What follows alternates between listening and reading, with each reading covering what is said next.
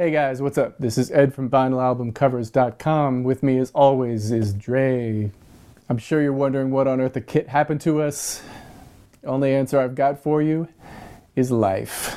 Yeah. Lots and lots and lots of life. But we're back now, ready to go with a brand spanking new topic that we came up with a few hours ago. Tonight we're going to be talking a little bit about covers that are better than the originals. So that'll give us some fertile material. Here we go with the beginning of parts 1 through 5. I'm kidding. It's probably not going to go that far, but well, you know us, don't you? They get the gist. Yeah, they get it. If you've been watching thus far, you're in for something. All right, so we're gonna go ahead and get started then. And Dre, hit us with the first one. What you got? Okay. The first one is going to be "Who Can I Run To" by Escape, which was actually done by the Jones Girls. I want to say about 16 or 17 years earlier, and I didn't know this until about 12 years ago. Listening to one of the Quiet Storm stations, and I'm listening to it, and both versions sound very similar. There isn't much of a difference between the versions, and I had heard of the Jones Girls before, but I had never heard that particular song. And so when I heard it, I was like, "Man, that sounds just like Escape." Like there's not much of a difference between between the songs, and Escape nailed it. I can't really think of. They didn't really deviate from. It was basically just a cover. It wasn't like a sample. It was basically a cover, and they did not derail at all from the original at all. I was very impressed by that because I've always liked the Jones Girls. I've always liked their sound. To me, they harmonized very well. It was to me they were almost like In Vogue before In Vogue. The four women, really strong vocals by all four of them, and as a collective unit, they were just really really good. And I was never really a big fan of Escape per se, but I was after hearing the Jones Girls version, I appreciated the Escape version even more. So yeah, that's my first one right there. Yeah, because there was some. I mean, as far as the two versions are concerned, it's between the two of them. I mean, they really are kind of the same. It's almost karaoke rather than one being an improvement over the other. And I mean, as far as Escape is concerned, there's some pretty suspect singing going on in Escape. I mean, they had a couple of voices that were pretty decent. Tiny was hit and miss. She could be really shaky pitch wise. And then the other one whose name is escaping me wasn't so great either in their Escape. Get it? See what I did there? And then the harmonies, I remember especially hearing them on Tonight, and I thought this should not have been released. Like, this is not good. This is really shaky. Like, and it's funny too because Just Kicking It is a song that I've always liked the beat, but I don't remember who was singing the lead, but she didn't sound very good at all. I think it was Tiny on that one. Yeah, she didn't sound very impressive. Like, she just kind of had like this. Like, take off your shoe. Like, I don't know. It was just so kind of robotic. I don't know how you describe it, but like I said, I didn't hate them, but it had a couple songs that I've always liked, but I was never like a real big. I was always more into SWV or In Vogue than I was Escape. But after listening to the Jones Girls version, I was like, man, okay, so they really can sing. They just choose not to half the time, but they really can sing when they really put their mind to it. So I was impressed. Yeah, that is a good track, and it does work really well, and I think it probably owes a lot to the production, too. Yeah, very true. true. It's just solid. That's not an easy track to nail, and they nailed an almost karaoke version of it, which in this case is not an insult. I mean, they got really close to it. Yeah, and I remember I was about 11. This is probably 95, and that song was all over radio, too, so. It was, yeah. It was. Yeah. You couldn't escape it. I'm sorry. That's the last time. It's just so easy. I know. I put that over the plate, didn't I? I lobbed it over the plate. On. I got a swing on it. I'm only here. Yeah. So I'll give you one of mine. Dre has like 1 million, and I have like in my brain right now. There's literally like 2. So this is gonna be either gonna be very Dre heavy, or my assumption is that as he's going, I'll think of other things. Yeah. I'd much rather improvise that way. But yeah, so the first thing I thought of is a little esoteric. It's by an artist named Zoe Ferguson. He's a DC artist, but he was born and raised in Detroit, but his studios are out here. And he released like a trilogy of EPs, I guess you'd call it, called Just Visiting. Okay. Just Visitings 1 through 3, and they weren't. They're not for sale. He gave them away because if you can give them away, you don't have to pay for the rights. Yeah. Tunes. He was just kind of trying to get himself out there, and it worked. FYI, the whole thing worked like a charm. But as soon as I knew of their existences, I downloaded them, and as a result, became an absolutely raging fan of Zoe. And if you're not, something's wrong with you. I'll put the website in the description so you can get the albums because they're still available to just take for free, and they're fabulous. Is that Lorenzo Zoe or? Yeah, Lorenzo Ferguson. Yeah. Okay. See, I knew you knew. I was trying to be all esoteric, and anyway. So I don't really know too much. I've heard the name before, though. Man, I'm trying to tell you. But there was a record that was released in... Oh, gosh, I can't remember the year anymore. This is what happens when you get old, kids. Don't get old. But this was like the early 80s. I want to say it was 82. It was released only in Japan, a record by Eric Tag. Called Dream Walkin'. Okay. The title track is very cool, and there's a couple of really cool. Like Promises is cool. Anyway, let's not get into a discussion of Eric Tag. But at the very end of the record, not the very end, but I think it's like the second to last tune. There's a song called Marzipan, which is a really silly title. The lyrics are silly, but the music is really cool, and so I was kind of sort of starting to get into Eric's version of it because I have that album. And then I stumbled on these Zoe EPs that I downloaded. And I downloaded them one right after the other because I wanted all of it. Like I heard Black Cow and I had to have all of it because he nails Black Cow. But that's another one. But at any rate, so with Marzipan, the vocal is Eric Roberson, and you kind of feel with Eric Roberson, and the background is Fonte. Really, it's ridiculous. It's so good. Like there's already sort of an inherent groove in the Eric Tag version, but it's even more vicious. It just bangs the way Zoe does it, and it's got this Dilla thing because he loves Dilla just like we all do. Yeah, so it's got this very kind of Dilla almost so far ahead of the beat it's almost off. So you got Dilla, Fonte, and you got Eric Roberson all on this one track. Basically, yeah. It's I wonder if I've heard that before. Ridiculous.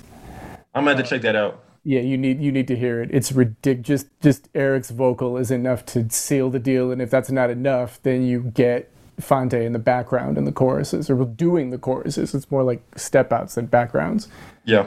But it's just ridiculous. And Zoe's playing, my gosh, it just absolutely murders the original version. I mean, I haven't gone back to the Eric Tag version in a couple of years. There's no need. Like, I am a huge Dilla freak. So yeah, who isn't? Dilla beat on something, I'm going to listen to it, and you will get me with it. Yeah. I'm going to check that out. Yeah, you have to send me a link when you get a chance because I'm going to check that out. That's a deadly combination right there. It's ridiculously. It's so, bro. It's absolutely cranking. It's so good. Okay, I'm done. You. All right. I could go on about that forever. All right, so I'm gonna go way back in the day with this one, like way back before me and you were born, before our parents were born, probably before our grandparents were born too. So there was a song called "At Last" by Glenn Miller and his orchestra, and I didn't know this until about 4 or 5 years ago. Mm-hmm. I heard it. Yeah, it's whatever. But there was a young lady that came along about 25, 30 years later with Chess Records. Etta James. I'm sure everybody's heard that name before. No, who's that? Yeah, and she took that song and completely made it her own. To the point where nobody even knows that it was a remake. I don't think many people really know that it's a remake unless they just bothered to look it up. You wouldn't know that. This song is played everywhere. No 60s playlist is complete without it. It's played at weddings. It's played at dances. It's played at homecoming dances, proms. You hear a lot of movies, TV shows. No matter how old you are, there's a chance you probably heard that song somewhere before in a commercial or, like you said, at a dance. Etta James had such a beautiful voice. And yeah, like I said, she completely just destroyed the original to the point where doesn't even exist in the minds of people anymore. Yeah, Etta James at last. Yeah, I couldn't agree. I couldn't agree Yeah, more with that. I mean, it's almost tough yeah, for me to look at it because I do or had been up until COVID-19 had been doing a fair amount of work in open mic, and every woman thinks that they're Etta James, right. and so I ended up hearing a lot of attempts on that song because Yeah, that's really what they were. yeah, To be perfectly honest with you, in terms of like currently listening to it, it's nothing I'd ever put on anymore because I'm just sick to death of it because of what's happened with me work wise.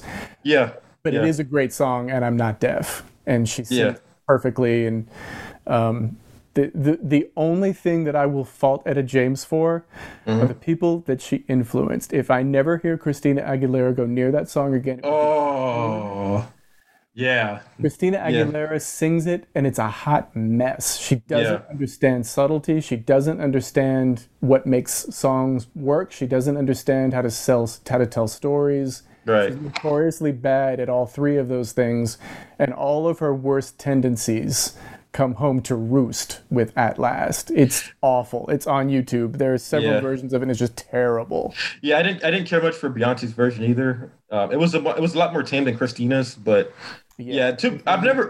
yeah, I've never really heard like a version after Edit that I actually did like, oh man, I like that a lot. I've never really heard, that, so um yeah, Eddie James nailed it, man. She completely made it her own. And whenever an artist can take a song that was done prior to them and they completely make it their own to the point where people don't even know what the original was or even know that there was an original, you're doing something.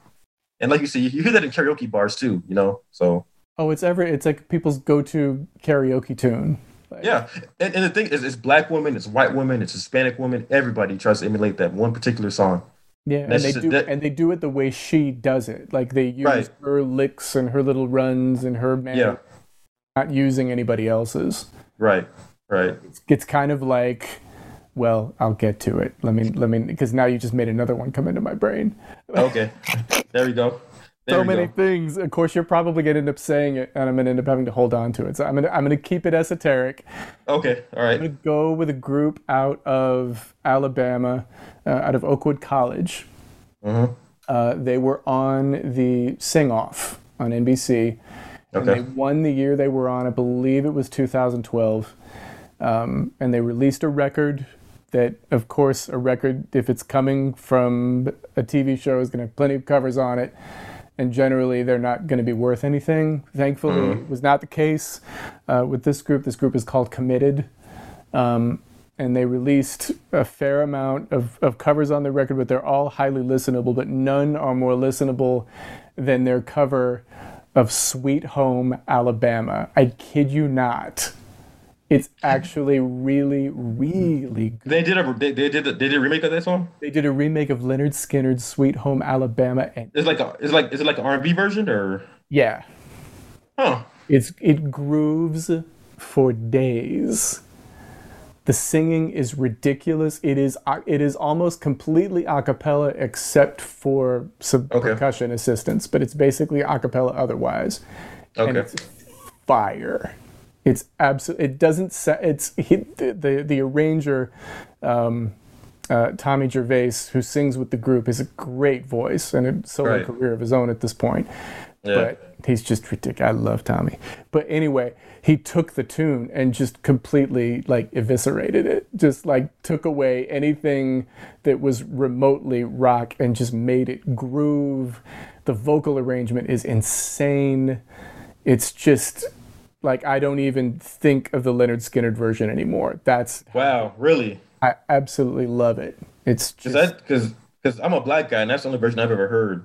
So yeah, it's always interesting to see artists do that cross genres to take a song and then bring it back to their genre and completely nail it. That's hard to do. it is, yeah. And it's Yeah. I mean, I first heard it and I went, huh? Because I saw it on the back of the CD, and I was actually driving to see my father, who lives down in Fredericksburg. I'm in D.C., so it's a little bit of a distance. I have plenty of time to listen to things. Uh-huh. And the song came on, and I had to pull off the side of the road. It was so good. Like, how are they getting away with this? Like, this should not work, but it does. It's Right. just so good. And you don't even, like, it makes you forget very quickly it makes you forget the Leonard Skinner version. That's how good it is. Wow. And the singing is just insane. And I mean, it's just like, why did nobody think of this? It's the work of genius. I know that sounds like hyperbole, but it's just that good. I'm curious now. I'm very curious. I've never heard it before. I'm gonna have to send you that link too. I love that I went so esoteric that Dre now knows not 2 of the tunes that I've come up with. I love this. Yeah, I'm impressed. He's very difficult to stump, and I'm very proud of myself, and I can go on with my life now just because I stumped him twice. But yeah, so Committed, Sweet Home Alabama, you gotta hear it. I should put the link in the description of these things. Maybe I'll do that. Yeah. But even if I don't, like, go search it out. You will be rewarded. I promise you. All right. So, okay, your turn. Next. Okay. So this song, it's not. I wouldn't say it's as good as the original, but I thought he did do the song justice. It's Sam Cooke, so you can't really top what he's done. A Change Is Gonna Come. Obviously everybody's heard this song before. Seal did a version in 2009, 2010. I saw it on VH1 Soul, and still, like I said, it's never gonna top the original, but I thought he did a really good job with it. Seal's always been a really good singer. Why are you looking at me crazy like that for? Have you heard this version before? I'm just gonna let you finish. Yeah, and so I listened to it and I was like, okay, he did really good with that. Like I said, it's never gonna top the original. Sam Cooke is a goat of R&B, one of the goats of R&B. But I thought Seal did a really good job with it. And so I applaud him for that. And I know you got something to say. I know you're gonna say something. You know what? I'm gonna be nice for once in my miserable life. I'm gonna see, for me, when you bring up that song, the cover that I think of, and you're gonna think this is completely insane. You just brought it to my mind. What's that? Wayne Brady. His version was okay too. I heard his version before. Finally. All right, finally. I've heard that version. It's so good. I mean, it's karaoke. It is. Yeah. It is what it is. All the mannerisms are exactly the same. But I mean, just as a vocalist, just to be able even to pull that off, and that key is very strange. Yeah. To be able to pull it off in that key and to nail it and to not sound like you're straining. Mm-hmm. Pretty incredible. And I mean, obviously that song lays right in Seal's range. It's nothing for him to do that. Yeah. But Wayne, absolutely, to my mind anyway, between the 2 versions, and yes, I have heard Seal's version, but to me, if I had to pick the superior version, I would pick Wayne's quite easily. Ooh, I don't know about that, man. I don't, because Seal's voice sounds really good on that track, man. It just sounds really good. Like his range and everything. Because Seal is kind of like smokier, which I don't mind. Like I like that a lot, but I kind of there's almost kind of, and maybe this is why I like it so much. It's just from Wayne Brady, you wouldn't expect it. That's a fair point. Like in fact, that record is full of things you would just not expect from Wayne Brady. It's a good record. I bought it just on the strength of what was it? The Ordinary. I heard Ordinary Life and I liked it. Yeah, that was a good song. I have that on my iPod. Yeah, and I just went ahead and got it, and I was rewarded. Like there are a couple of cringy things on that record, to be fair, but where he's trying a little bit too hard. Yeah.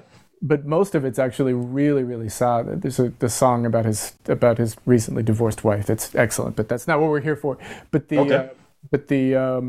yeah, I really do like his cover because it's just you would not think that he could get away with something like that, and he could tell the story. I thought it was really, really effective too. I can see why you would like Seal's version better, though. I completely get that.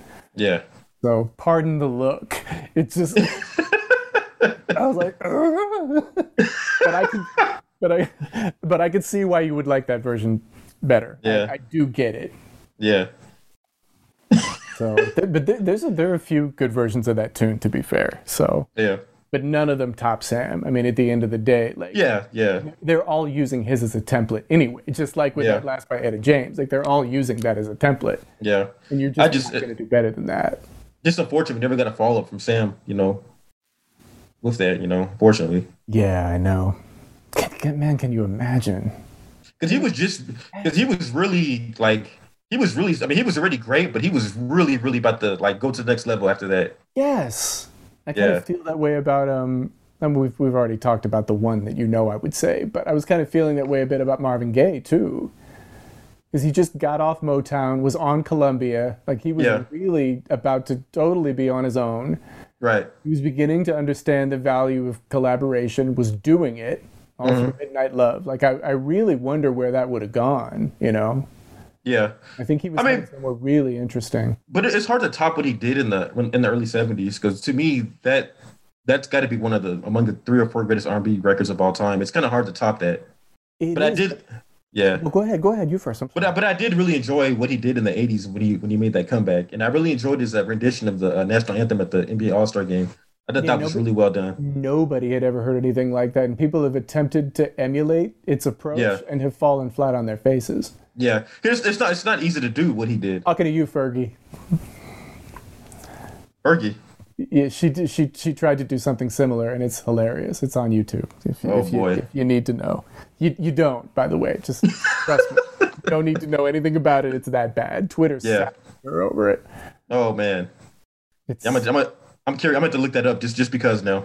you won't get 10 seconds into it. You'll start laughing, and you won't be able to. It's that bad. It's so bad. Uh, And the girl can sing. It's not like she can't. She can definitely sing. But Fergie, yeah. Fergie. But I'm not really a big fan because I think she kind of butchered Black Eyed Peas. I loved them so much more before she got there. I'm sorry. This is a whole like topic that we could get into at some point. Yeah. Yeah, Black Eyed, because I'm just gonna say this real quick and then we'll move on. Yeah, no, I know. You have to. I know what you're gonna say.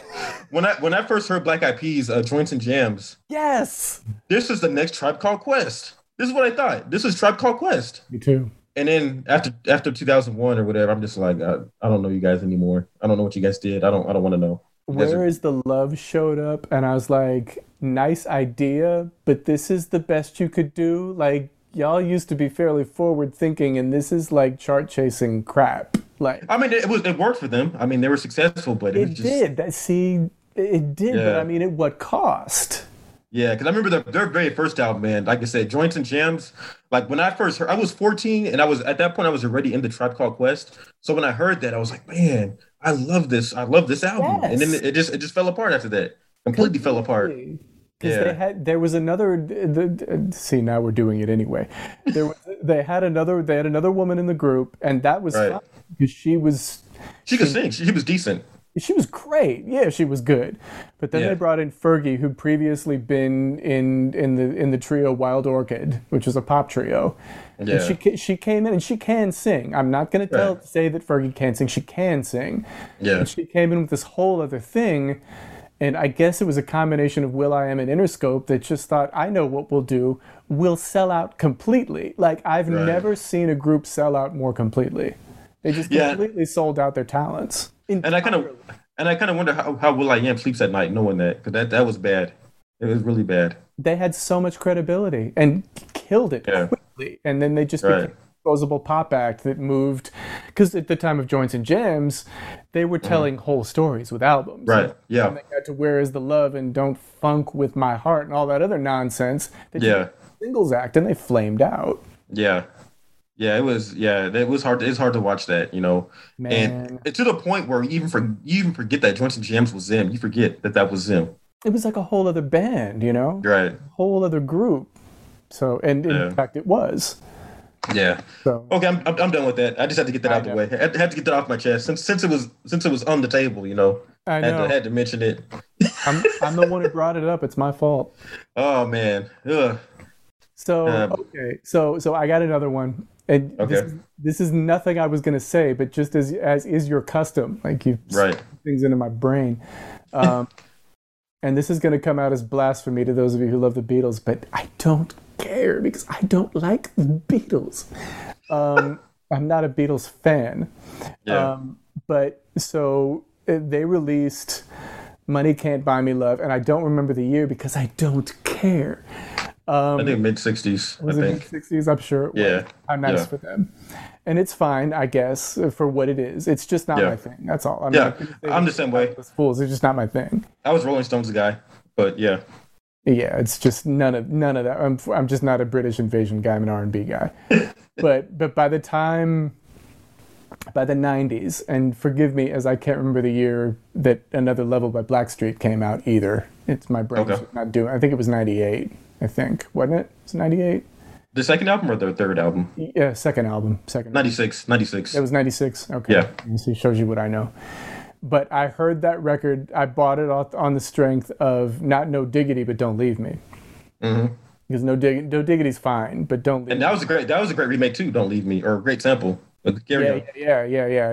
By the way, thank you, George. That song created careers. Yeah. Thank you for Stay With Me very much, Bunny DeBarge. We love you. And that song is fire. But then as I'm getting through the record, then all of a sudden I stumble on the title Money Can't Buy Me Love. I'm like, this can't be the same thing. There's no way.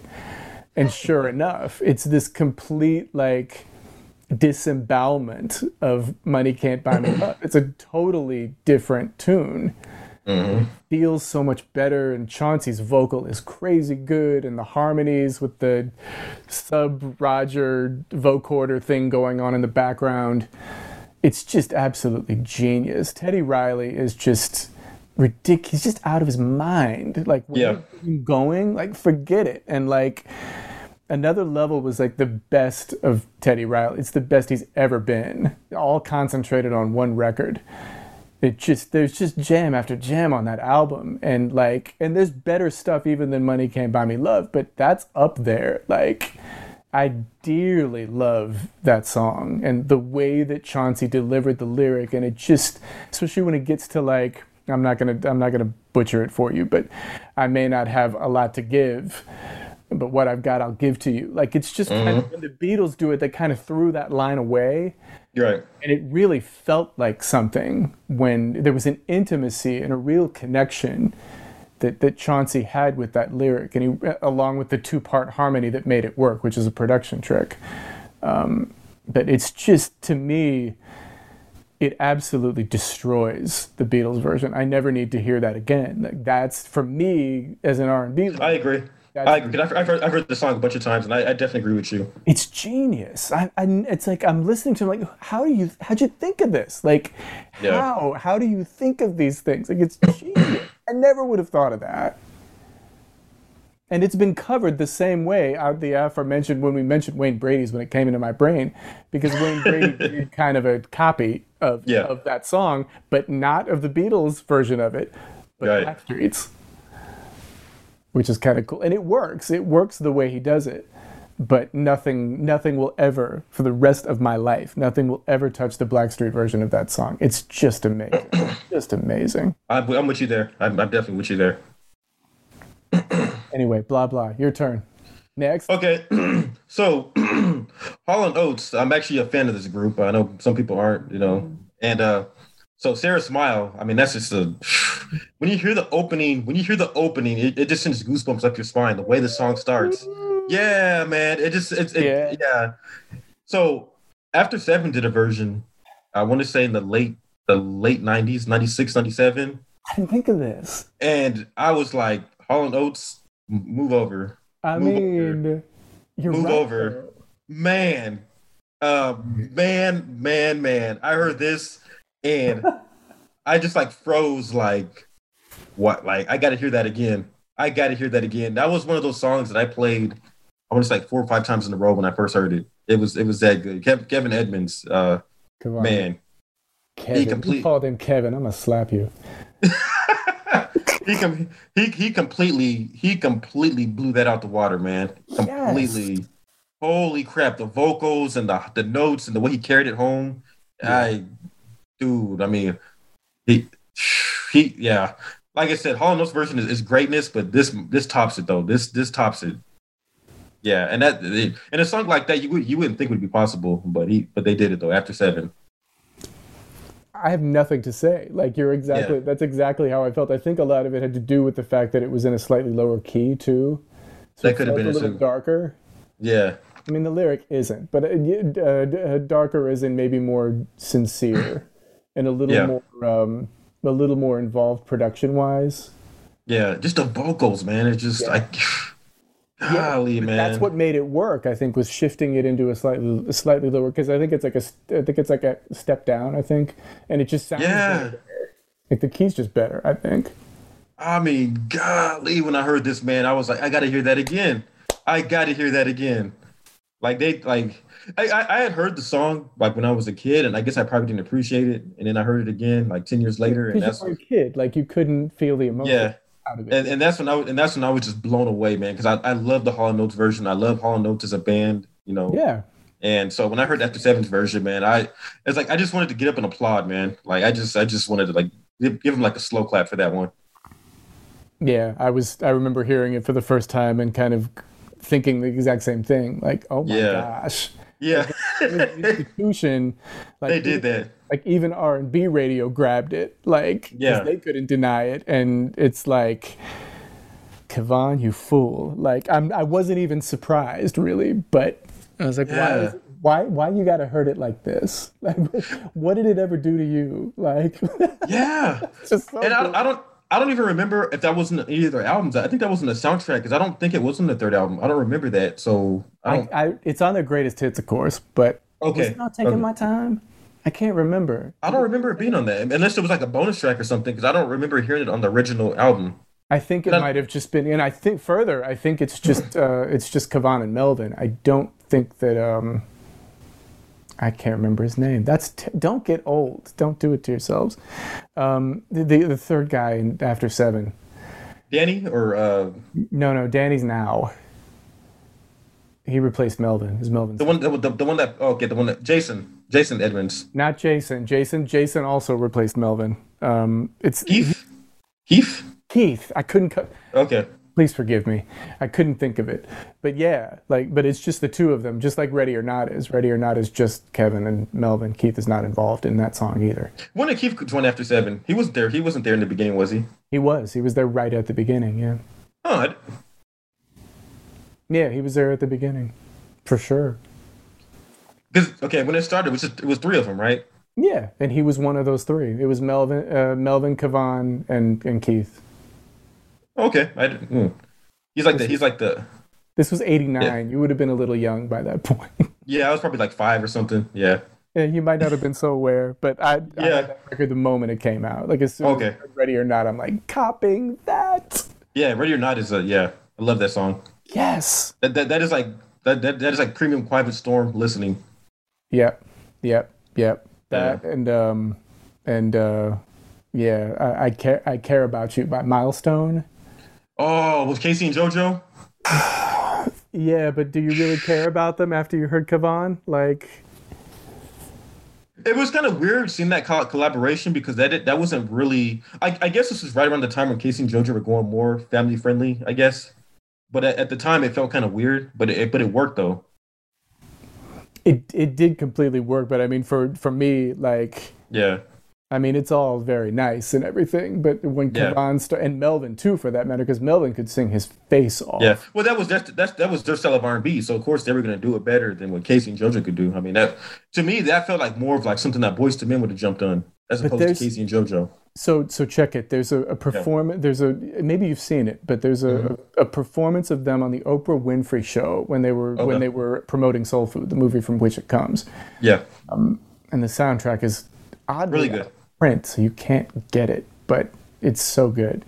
It's weird, right? Like it's not on Apple Music or anything, and you can buy the CD, but it's a little pricey at this point because they know it's out of print. But Okay. but yeah, so there's a version of them doing it on the Oprah Winfrey Show, and just, I mean, Kavan is a force of nature. Just it's you forget that anybody else is there. He just kind of he's not doing it intentionally either. It's just that he's that good. Like when they launch into that bridge, it is and JoJo jumps in on the lower harmony. JoJo just kind of disappears. Yeah, which is hard to do. Yeah, because he could sing at that point. Unfortunately, he can't anymore. But at that point, he still had his voice. Yeah. And he could still do it. But at that point, I mean, Kavan just turned him into chopped liver. Just because he's just better than everybody. Like, I don't know that there was a better male tenor working at that point than Kevon Edmonds. I really don't think there was. I Care About You. Man, that's a good one. Fire. Absolutely fire. Just Kevon is so good, and he does. Speaking of covers, now we can get back to the topic. Yeah, they did this great cover off of their last album, After Seven's last album, the one that Jason is on, by the way. Okay. Jason is on it, and Melvin is on it a bit too, although he's auto-tuned because he'd already had a stroke, I believe. Yeah. But so he needed auto-tune to help him regulate pitch. But it's fine, it doesn't matter. But there's this version of Betcha by Golly Wow that is basically just Kevon. That was on Reflections, or was it? No, not Reflections. The one that came out a few years ago. Yeah, that one. I don't think I've heard that yet. Man, look.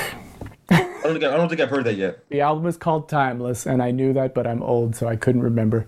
Yeah, that whole album is absolutely unadulterated fire. The whole thing. Like, I've heard I Want You and Let Me Know. I think off of that album.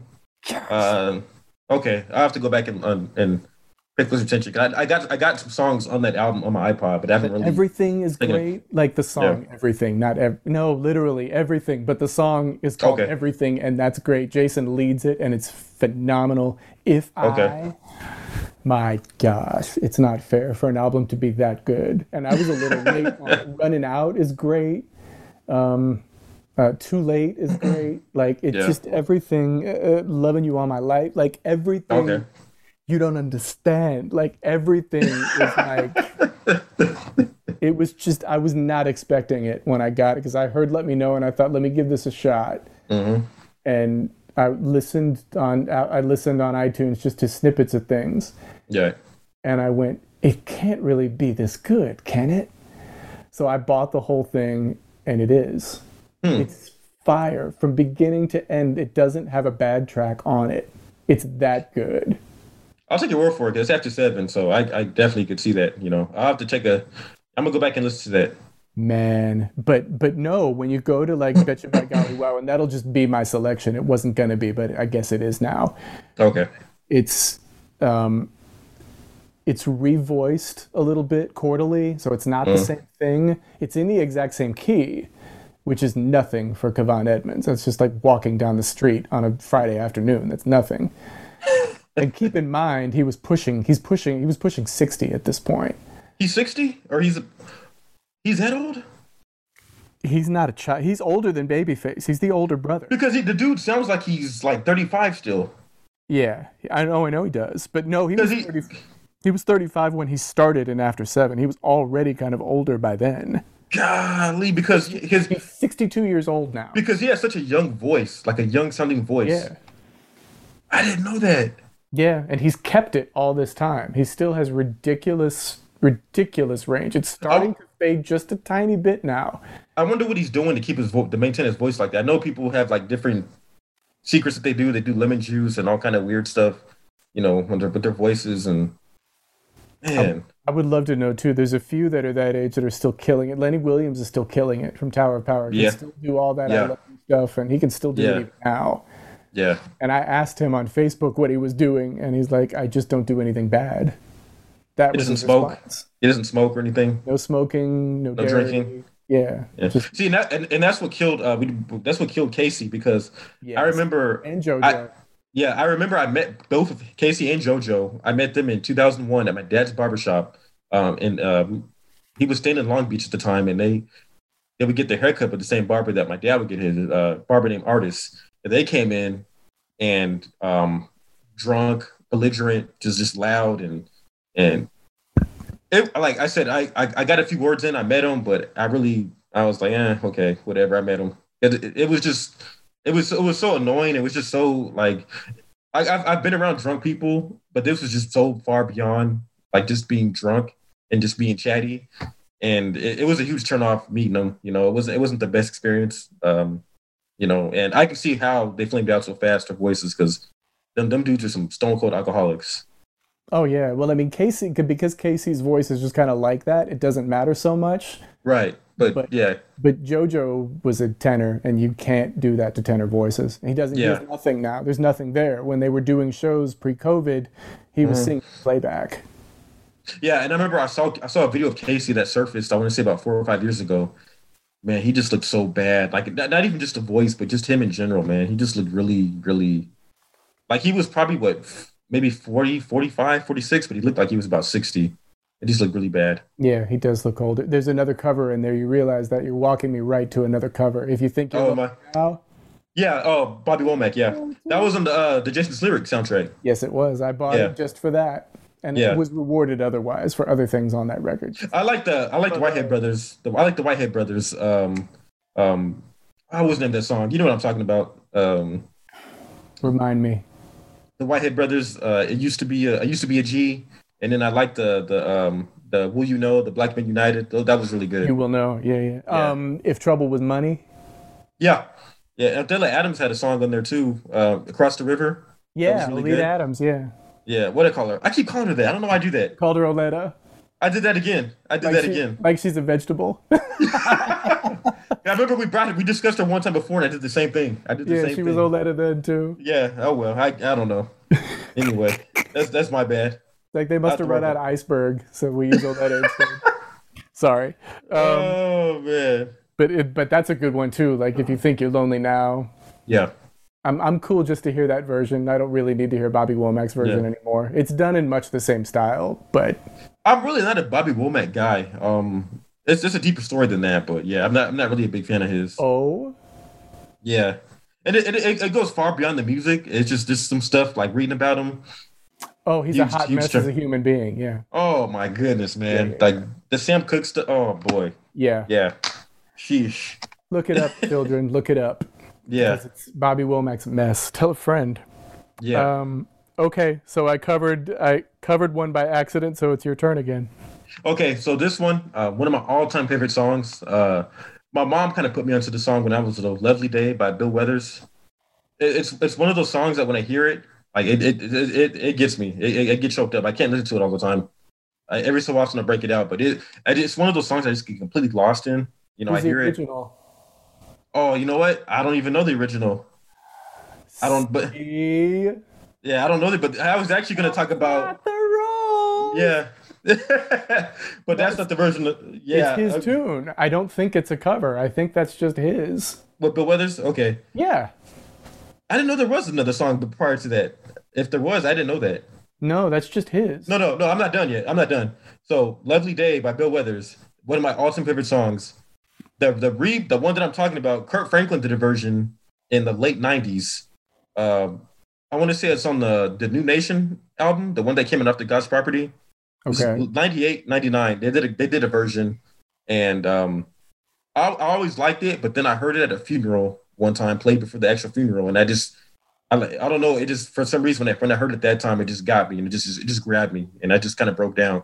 Hmm. My great uncle had passed away, and when I Oh, I heard, know where you're going. Okay, I remember yeah, now. you've heard that "Lovely Day." You've heard that version, the gospel version by Kurt Franklin. Yeah, yeah, yeah, yeah, yeah, yeah, yeah. Yeah, I, Yeah. I loved it. I loved the pitches and the harmony and the tune, and at the end, I don't know the lady that was singing, but like the way she was shouting and yeah, it's really good. I love that song, and it's hard for me to say it's better than the Bill Withers version, but it's right up there for me. Yeah.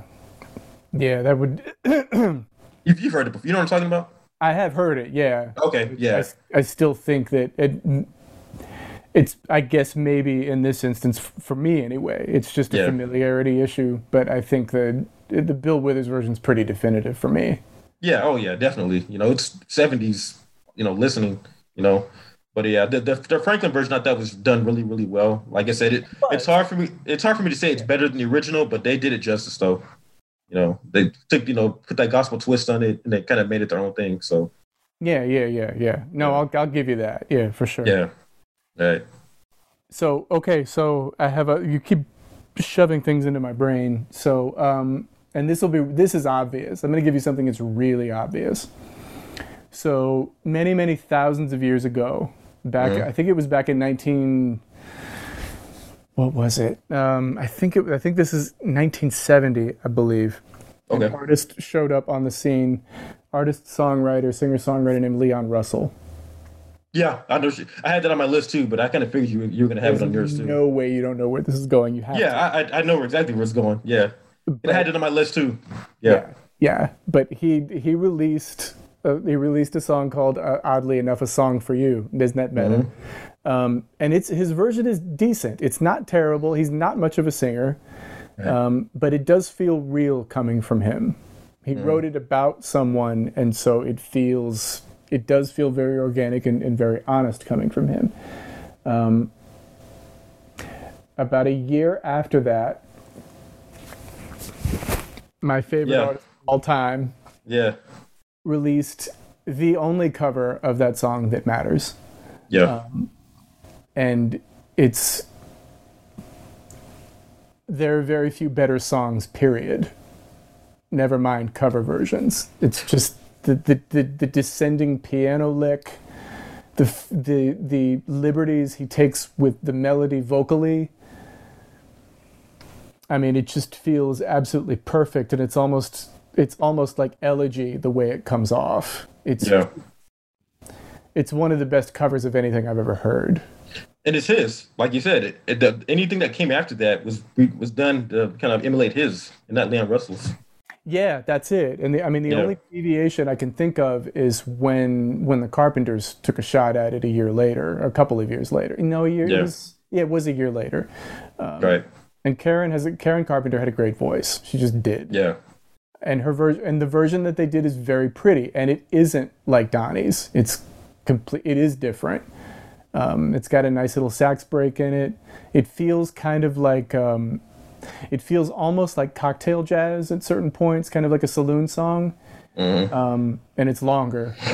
And Karen's voice is ridiculous. In terms of like female pop vocalists, she's as good as it ever got. And there will never be anybody better than that. And anybody that appreciates singing is well aware of that. Thank you very much. But still, like, there's a way that even given how completely she resonates, there's nothing like a Donny Hathaway vocal. Nothing. Go ahead. We both agree he's the greatest voice of all time. We both agree on that. Yeah, done. Like, period. And you can. Go ahead. You can hear the pain in his voice, man. You can just hear it. You know, it's a depressing song to me, but it's one of the songs you just can't stop listening to. There's so much pain and heartbreak and darkness, and it's something. It's powerful. Yeah, the song in and of itself, even just taken as a tune, like the song itself it's kind of like it's a dichotomy. Because it is a love song, but the way it was written, it's tragic. There's a tremendous sadness to it. Yeah, it almost feels tragic. Like he's like I don't like they didn't have music videos back then, so I don't. It's almost like he's on his deathbed, or I don't know, or she's on her death. I don't know. It's hard to describe. Like they were together, and if for some reason he didn't treat her well, or he didn't treat her like he should have, and he knows he's at the end of the line, and he's singing his regrets and singing his heart out, and it just sounds very tragic. The way he sings it and the tone of the song. Yeah, and had I been thinking more clearly, I mean, it's in the B section. You came out in front, and I was hiding. Yeah. But now I'm so much better. If my words don't come together, listen to the melody, because my love is in there hiding. Yeah. I mean, I defy you to find me a better lyric than that. Like, yeah, it's just, you're absolutely right. It's such a good lyric, and I mean, even just thinking about it kind of gets me. But it's just such a great tune, and all of the other versions that have succeeded Donnie's version have copied his. I remember one specifically that I really liked was Ray Charles' version of it. It's Ray Charles. Ray isn't playing the piano. That's Greg Fillinganes, and we both love dearly. It's just insane. His version of it it's in a lower key because he's older. Yeah. But it just works. If you haven't heard it, I think it got a Grammy the year it came out. Really? And it should have. It's that good. But there's I've heard it before. I've heard it before, but it's been a while. It's insanely good. Even though knowing where it came from, because all you can do at this point, because Donnie's is so definitive, all you can do is do a variation on his arrangement. It's just the accepted version now. Yeah. So everybody has to do that cascading chord thing. Everybody has to do it. It's just the way it is. Yeah. But his version is just spectacular. So there you go. 2 good cover versions for one, but they're just excellent. But nothing beats Donnie's version of a song for you. It's one of the best covers ever done in music history. Agree. Definitely agree. That's a good one. I knew you had that one. I'll just let him. I did it though. Dive in that one. Oh, you did? Okay. You said something, and I went. Yeah. Wait, Ed, you idiot! Like it went into my brain. So. Yeah. All right. So I got one. So this is the original is by one of my all-time favorite artists, Anita Baker, Angel. I can't think of a single bad thing to say about Anita Baker. Anita Baker is she's on the pedestal to me, man. I absolutely love her music. I can't think of a single thing bad to say about her. Layla Hathaway did a version of that 4 or 5 years ago. Have you heard it? No. Really? You got me. Congrats. She did it's like a live. I think it's a live version. It's it's on the album, but it's a live version that she put on the album. Knocks it out the park. Grand slam. Wow. Okay. Okay, so you know how we talked about Intro's version of "Ribbon in the Sky" that they did for the cover Stevie Wonder. Oh, that's another one. Yeah. But so Layla Hathaway did the version, and the first 2.5-3 minutes of the song, it's Anita. She does it like Anita did it, right. And then the last 2 minutes of it, she does her own thing with it, puts her own little twist on it, and just makes it her own. And And like I said, I can't think of a single bad thing to say about Anita Baker's music, but I think Layla got her on this one. I think Layla got her. Oh, yeah. No. I think Layla got her on this one. As big of an Anita Baker freak as you are to say that? Yes. Wow. Yes. That's a lot. Yeah. Right, but I've always loved Layla too, though. I've always loved her music. I have yet to dive in really into Layla Hathaway. Yeah, I liked. I don't know why, but I haven't. Really, I even liked the early stuff, like during the New Jack Swing era, "Baby Don't Cry." With I think Angela Winbush sings the vocals, background vocals on that. Oh, I love Angela Winbush. You've ever heard that? "Baby Don't Cry"? That's her first album. I haven't delved into Layla. I just somehow I have missed. Really? I am ashamed. I know. Really? I'm ashamed. Wow. I know. I'm sorry. Like she's not quite like her dad, but she really created her own lane, especially later in her career, like towards the mid to late 2000s, as Quiet Storm Radio was becoming its own force of nature. She carved out her own lane, and she's been very, very, very good. I've seen her in concert. She's very, very good. Love her music, but yeah, I think she got Anita on Angel. I think she got her, and that's hard to do, man. That's hard to do. Dag. Yeah, that's scary. I'm gonna have to check that out for sure. Then. Yeah, and you can tell it's a live recording because you can hear people, singing along with her. But it's so good. It's really so good. Words can't do it justice. You gotta listen to it for yourself. I will count on it. All right, I gotta check that out then because I do love that Anita Baker version. Yeah, I have to check that out. I know that took a lot for you to say. Yeah, it did. It did. So, all right, since you brought it up, we must go there. Okay. So, Stevie Wonder.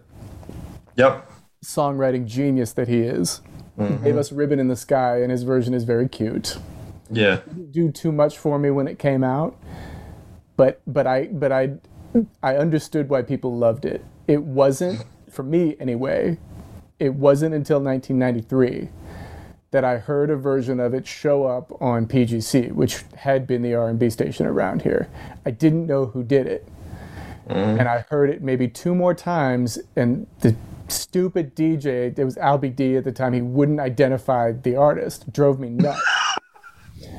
Did you remember that? Like, didn't you hate that? Like, you would hear something and you couldn't get an identifier, and there was no internet at this point, really. So you had to get a tape, sit by the radio, and then hope they played that song and just get it on the cassette. Only Yeah. way it was done back then, man. Good times. Good times. Yeah. Yeah. With radio compression and the ad that would cut off the end of the song. And yeah. Yeah. Oh, the agony. Or the DJ that would like talk over it at the very beginning so you never got the beginning of the song. Yeah. Every time, man. Every time. Oh man. Thank It God was for satellite radio. Thank God for that. it was hard times, y'all. Hard times. Hard Yeah. times. Be glad we're over that. But finally, after maybe the third or fourth time that I heard it, he it wasn't him either. It was, I think it was Dejor, but he finally identified the thing. Hmm. And I remember I was downstairs in my little music room, and it was like 9:45 at night, and I was getting tired. But I heard the song, and that woke me up real nice. And he finally identified it. And I had a pen nearby, and I wrote it down. And I went, well, I guess I'm taking a ride tonight. So I got in the car and drove myself to Tower Records because they stayed open until midnight. Nice. This was 93. And yeah, and it wasn't close. It took me about 35 minutes to get out there. Okay. But I had to have this. I had to have it. And so I thought I'll go to the wall and get the single, because you remember they used to have the singles on the wall. Yeah. Yeah. I'll just get the single and be done with it. Surely the single is out. So I go, and there's nothing in the single rack. Like, no. And I'm looking everywhere for it, like in the CD singles, not there, you know. And so I thought, let's see if there's an album for it.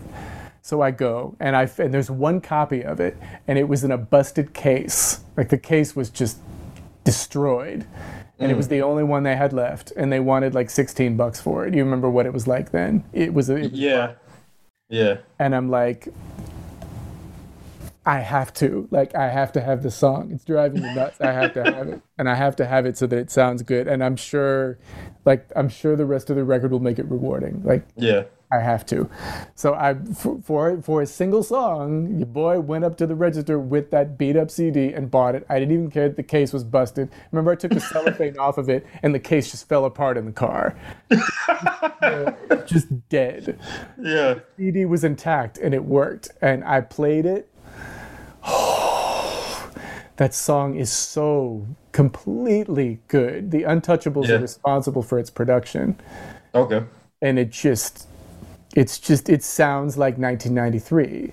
Yeah, it does. Yeah, and then like Kenny Green's vocal, my gosh. Like he outdid Stevie on his own song. Mm-hmm. There are very few instances of that. But that's just how good Kenny was. Kenny Green was so good and so agile vocally, and such a good interpreter that he could outdo Stevie Wonder. Right. Not easy. Dude was he's the most underrated R&B male vocalist maybe ever. And not only that, but that whole album was pretty good. Yes. Like, especially especially like for you, if you just bought that album only knowing that one song, Yeah. you got Let Me Be the One and Love Thing too on that, and Come Inside. Like you got your money's worth. Yes, I was not bothered. Okay. Yeah. Like yeah. I was stuck on that song on repeat for a good couple weeks because I was pressed. It was so good. But then after that, I started listening to the rest of it. I'm like, and just as you mentioned, like those tunes, I was like, I'm fine with my purchase. We good. Right. Like, I liked Intro, man. I remember, like I said, when I was 9, I didn't know who they were, but I remember Let Me Be the One. I remember hearing it, and after a while, came and went. But then I rediscovered it again back in like 2002, and I was like, that's who sings that. I've been looking for this song, man. But yeah, that's a very good album. Like you said, it sounds very, very of the time. Yeah. But it's a solid album, man. Like it's very solid. They're kind of like them and what Silk and H-Town kind of emulated Jodeci's fashion, the baggy jeans, kind of look more hip hop than R&B. But yeah, them boys can sing though. They can sing, especially Kenny, because most of it was Kenny. Mm-hmm. Right. Like most of those stacks are just one voice. They're not three. And that's customary with a lot of vocal groups, especially with High Five and others like that. They just take Tony Thompson and just overdub him 1,000 times, make him sound like a group. Yeah. So that was done a lot. The deception was real, but yeah. And they did a lot of Ribbon in the Sky too at the end. Yeah, it's basically just Kenny. Yeah. with probably very little of Buddy and the other guy whose name is escaping me because I'm old, not because He's who he Kenny's the one that passed away, correct? Kenny passed Yeah. away from AIDS. Yeah. Yeah. I think that's actually how I rediscovered intro. What was that, 2001, 2002? Because I saw an article and intro, and I was like, huh. I was like, let me check them out. I was about 17, 18. I had Audio Galaxy, which was kind of like a I thing you can remember. download music. Because Napster had been kind of, they had kind of caught on the Napster, so I had to find other sources of music. And I started, and that downloaded Let Me Be the One was the first song I downloaded, and I instantly recognized it. Instantly recognized it. I was so excited. I was like, man, I've been looking for this song for like 6 years, and I finally found it. And but yeah, in the Ribbon in the Sky song, as you said, for some reason I wouldn't give it the time of day because I was such a huge Stevie fan already. So I'd hear it, I'd get to like the first minute and a half, and then I would skip over it. And this went on. This went on for like a good 5 or 6 years, and then finally I just let it play, and I was doing other things, and I heard the very end of the song, and I stopped what I was doing, and I was like, I've been missing out this whole time. Been missing out Yes, this you whole time. had. Yeah.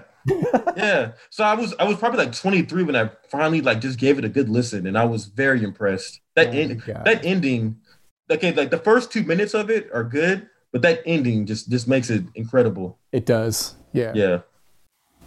Yeah. Yeah. That's it's and I'm even going to give you two for one now because I thought of another one. All right. So the second record came out by the same group. That's it all Mm-hmm. fits together.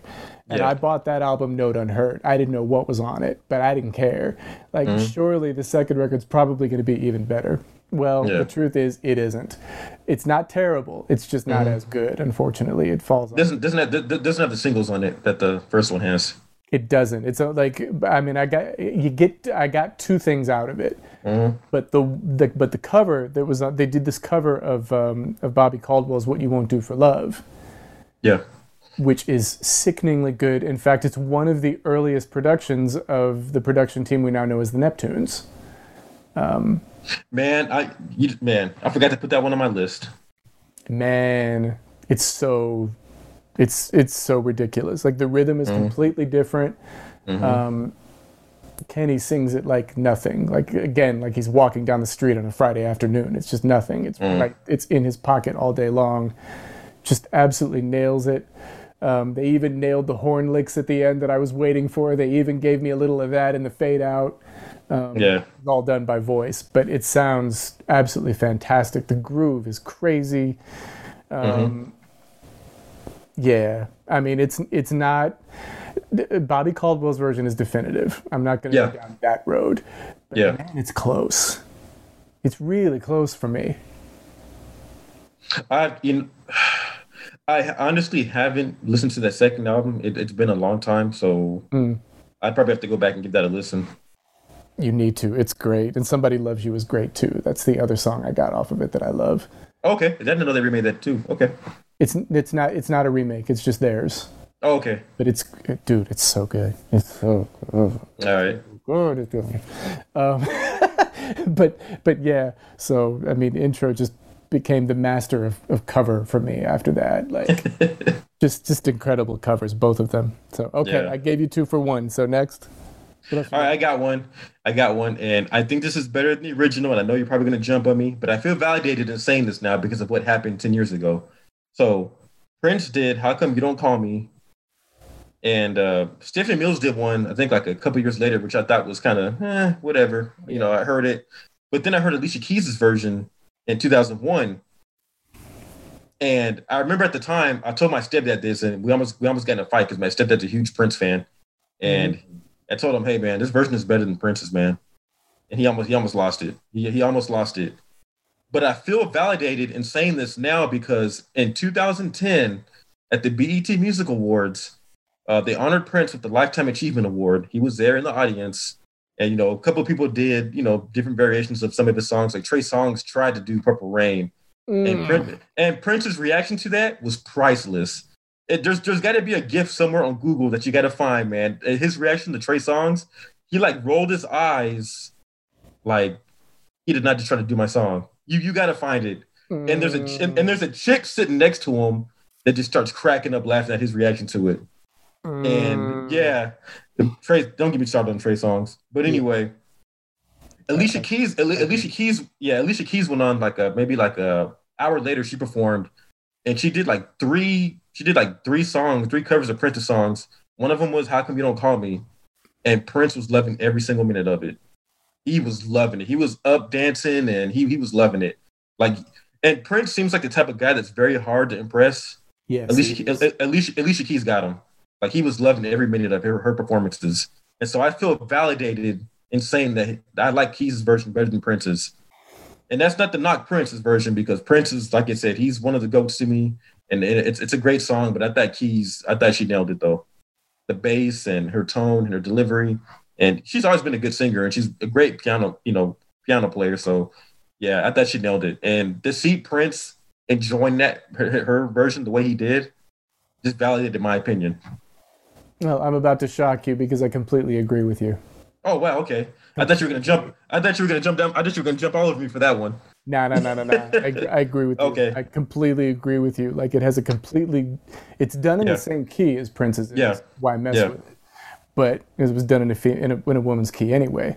Yeah. But the groove, like, come on. And like, I believe her when she's, all I want to know is, baby, if what we had was good, how come you don't call me? Like, I totally believed her. Yeah. Totally believed her. That's half the battle right there.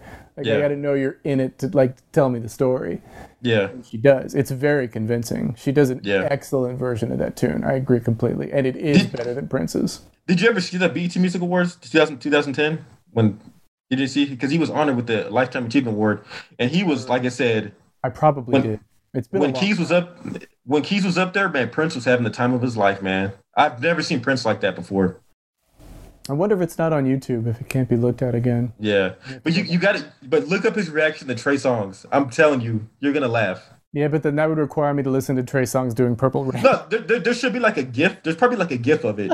You can probably find the. I know. I'll try to find a GIF and send it to you, man. It's hilarious because Prince gives this look like, and then there's a chick sitting next to him. She's bald, and she just starts cracking up at his reaction.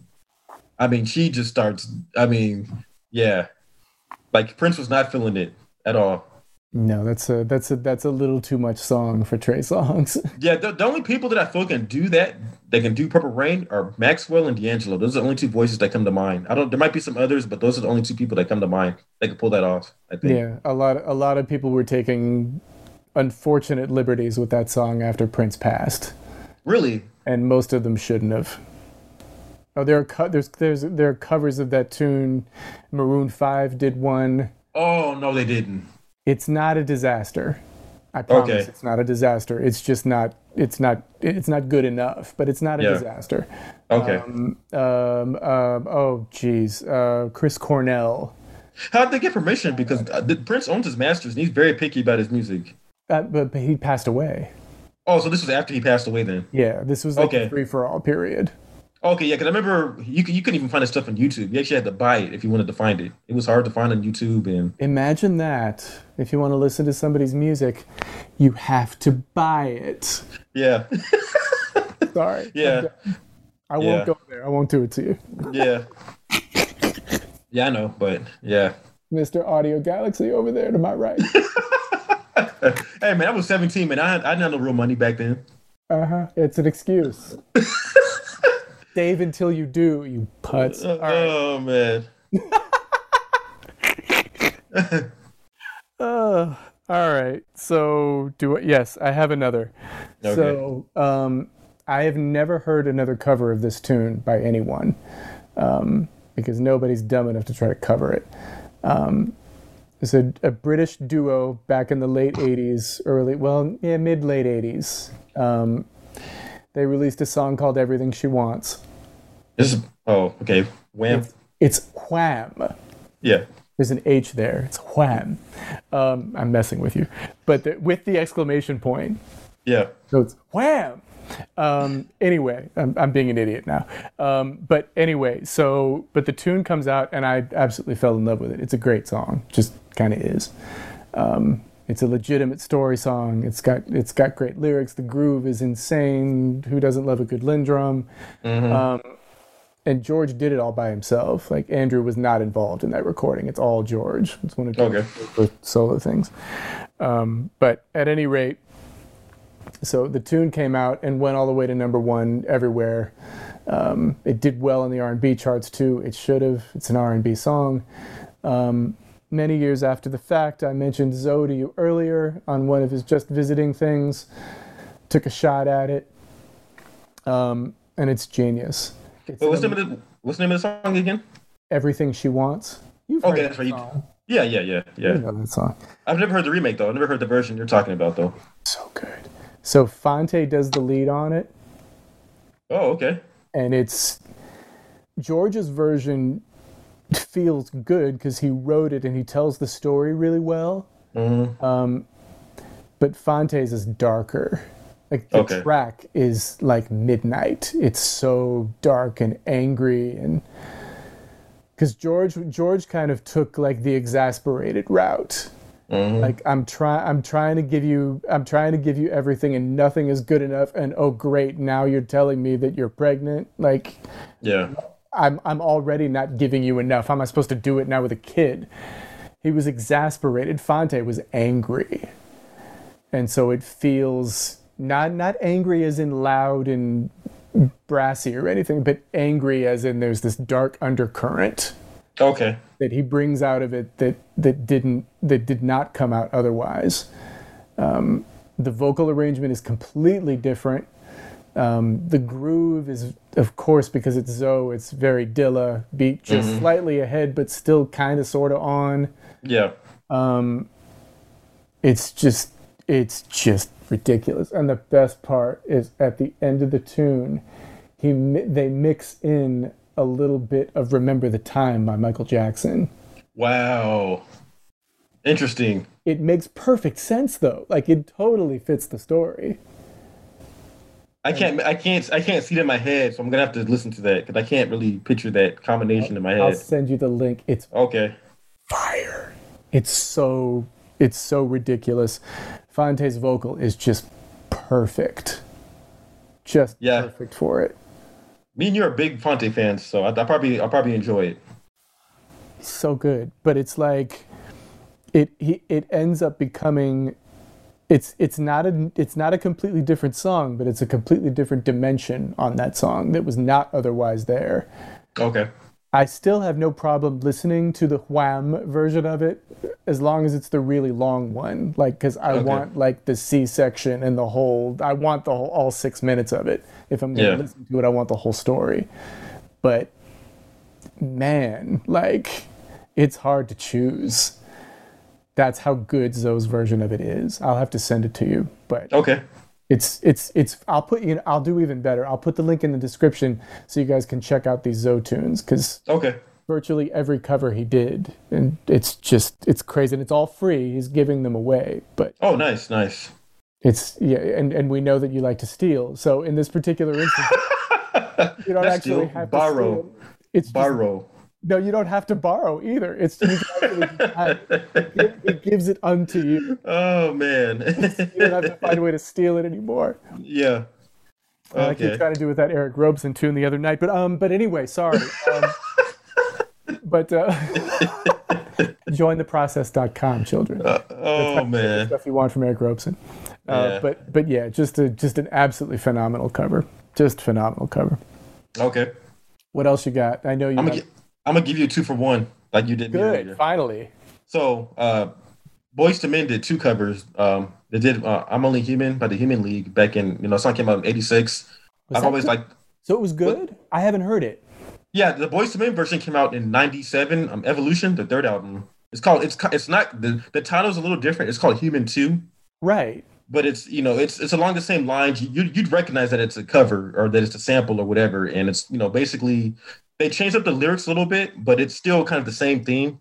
I love the Human League version too because it's so 80s. I love the sound of it. But I love the Boyz II Men version because them dudes can just flat out sing, man. That would be tough. That's tough to beat, though. Like, that Human League version is ooh. Yeah, but I'll send you the Boyz II Men version. Oh my God. Like it's obviously more on the R&B side, but the vocals are top notch. It's Boyz II Men. And Wanya Morris, man, he knows how to carry a song home. He knows how to bring it home. So yeah, it's up, man. That's a very, very good song. I was very impressed the first time I heard it. I've loved it ever since. The second one would be I don't want to say the second one is better than the original, but Can You Send the Rain? Can You Send the Rain? You've heard it? Can You Send the Rain? You didn't go where I thought you were going. Oh, where'd you think I was going to go? You thought I was going yesterday. You thought I was thinking about yesterday. No, actually. Okay. Okay. But when you're done. Go ahead. You're talking. Okay. I'm sorry. Yeah. So Can You Send the Rain? Which actually was the first version I heard. Actually, I didn't hear the new edition version. What? Or maybe I did, but I just don't remember it. I was like 12. I was 12 when I heard. I don't care if you were 3. What? Are you serious right now? Yeah, because I really didn't get back into New Edition. It was this song that actually that really introduced me to New Edition. Yeah. What?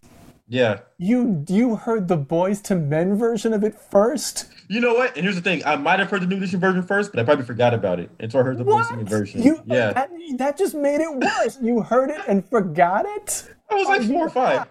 That song came out when I was like 4. I don't care if you were 3 months out the womb. What? Are you serious right now? Are you serious? I'm telling you, man. Yeah. Come on, bro. Yeah. That's the first version that I remember was the Boyz II Men version. My gosh. Yeah. It's a good version. I don't want to say it's better than New Editions, but it's a different take on it. No, I wouldn't say that because this is acapella. But the Boyz II Men version is really good. Like I said, acapella is their thing, man. They nail it every single time. My gosh, I can't believe I just heard that come out of your mouth. Wow. I'm blown. I'm so mad. Oh man. But yeah, so I heard the Boyz II Men version was also, I think, on Evolution, the third album. Yes, it was. And Wanya once again did a good job. He's not quite Johnny Gill or anything like that, but he did a good job taking the song. Nobody's Johnny Gill. Yeah. But Wanya's a good singer in his own right. I don't know how he would have done. I don't know how well he would have done solo by himself, but with Boyz II Men, man, he was phenomenal. He's even better now because his voice is deeper. Yeah, that's true. Yeah, but he nailed the song. I thought the Boyz II Men version was really good. As a matter of fact, I think they performed that for Michael Bivins, and that's how they got signed. That's exactly how they got signed. Yeah. Yeah, because they did. Wait, did they start off on Motown, or were they under his label, or were they under both labels? How did that work? They were just working. They were working with him at that point. Okay. So yeah. Right. Yeah, and there's actually a cameo by them in the New Edition film too. It was no Big 10 yet, but they were working with him. Okay, and they kind of separated by the second album, I think, because he wasn't really with them at that point. I think it was somewhat during the run of the first record. Things started to go south. Oh, they had a falling off. They had a falling off. They had a falling out with him. Yeah, it was over money. Oh, well, that sucks. Yeah, it does. It really does. He should have known better. He knew how it felt. He should have. Yeah. Oh, he did that to them? Yeah. Yeah. Wow. Yeah, it didn't. There's I forget where it is. It's on YouTube. There's an interview where they talked about it. Okay. It didn't go well. At least it wasn't like TLC Pebbles Bad, at least. You know what it was? It was Questlove Supreme. That's what it was. I remember now. Okay. It was on Pandora. Okay. But they did a 2-parter with Boyz II Men, and they talked to them about all kinds of things, and Quest doesn't pull punches. Aren't they on pretty good terms now, though? Because I remember seeing a VH1 special on Boyz II Men like way back in like 2003, and Michael Bivins did talk about them. He spoke highly of them, so I hope they're on good terms now. I hope so too. They may be, but I know initially things went sideways for sure. Okay, but yeah, I thought their rendition of "Can You Send the Rain" was pretty good. Like you said, nothing's gonna top the original because that was at the height of the New Jack Swing, Jesse Jam, Terry Lewis, and nothing can because there's no Ralph Tresvant. Yeah, because that Boyz II Men, they didn't have anybody that can hit that pitch like him. I mean, it was Sean and Wanya were the main singers, and they weren't really high enough to reach that type of note, It wasn't even just that. There's like this boy, to me anyway, there's just this boyishness. The Ralph? Yeah, to the way Ralph. Yeah. Even now, like he hasn't really lost it. There's a little more depth to it, but it's pretty much still there. But there's just nobody that has that tone. As a matter of fact, a lot of them do still sound kind of boyish. Like when you hear, like I remember Bell Biv DeVoe did a song with SWV, and they kind of sounded the same to me too. Yeah, Ricky Bell's voice hasn't really changed much at all. Coco's hasn't much. It's a little deeper, but not much. I still, for the life of me, I don't understand how certain people, like we talked about this, we joked about this, people like Joe Levert, when they were like 19, sounded like they were like 35, 40. And then you got people like Chris Brown who are like 31, 32 now. They still sound like they're 18. I don't get that. Or It like makes no sense. Slim from 112. Yeah. Like I don't get that. Like how are you like 45, 46 and you still sound like you're 18? I don't get that. Yeah, yeah. And then you hear like Joe Levert or Johnny Gill, these sounded like some grown men at like what, 18 years old. Like grown, not just like, oh, he's legal, he can drink now. I'm talking about like grown, like they have kids of their own and they done been through it, you know what I mean, type of thing. Like it's like that's incredible, man. They have that type of voice. Because I think Johnny Gill was signed to Cotillion when he was 17, I think. Because he was doing stuff with Stacey Lattimore, and he sounded pretty. Maybe at the beginning he still sounded a little boyish, but by his second album, he sounded. By the second, because the second record had Half Crazy on it.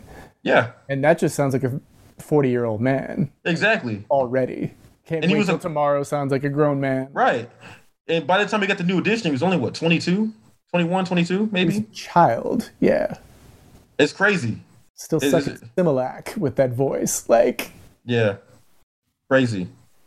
Yeah. But yeah, go ahead though. No, you're fine. Yeah, that's interesting. You've blown apart my world with that "Can You Stand the Rain" crack. I can't deal with you anymore. That's just a bit too much. Let's see. What else do I have? Oh yes. So, Steely Dan, Asia, one of the greatest records ever made, sonically and musically. Steely Dan. Yes, Steely Dan and whatever. Yeah, that album just kind of has banger after banger on it. Mm-hmm. But one of the greatest songs on the album is Black Cow, which is not about drugs. It's notable because most of their songs probably were about drugs and sex. But this one wasn't. It was literally just about a drink. The Black Cow is basically the equivalent of like an ice cream float. Mm-hmm. And so that's what the song was about, although there are allusions to bookies and things like that in the lyrics. But yeah. So whoever this person is who's drinking the Black Cow is having kind of a rough time. But anyway, never mind. But at any rate, that song has always been a banger, always and forever. And I've heard other people make attempts at it, and they always simplify the chords because Steely Dan songs are notoriously difficult to play.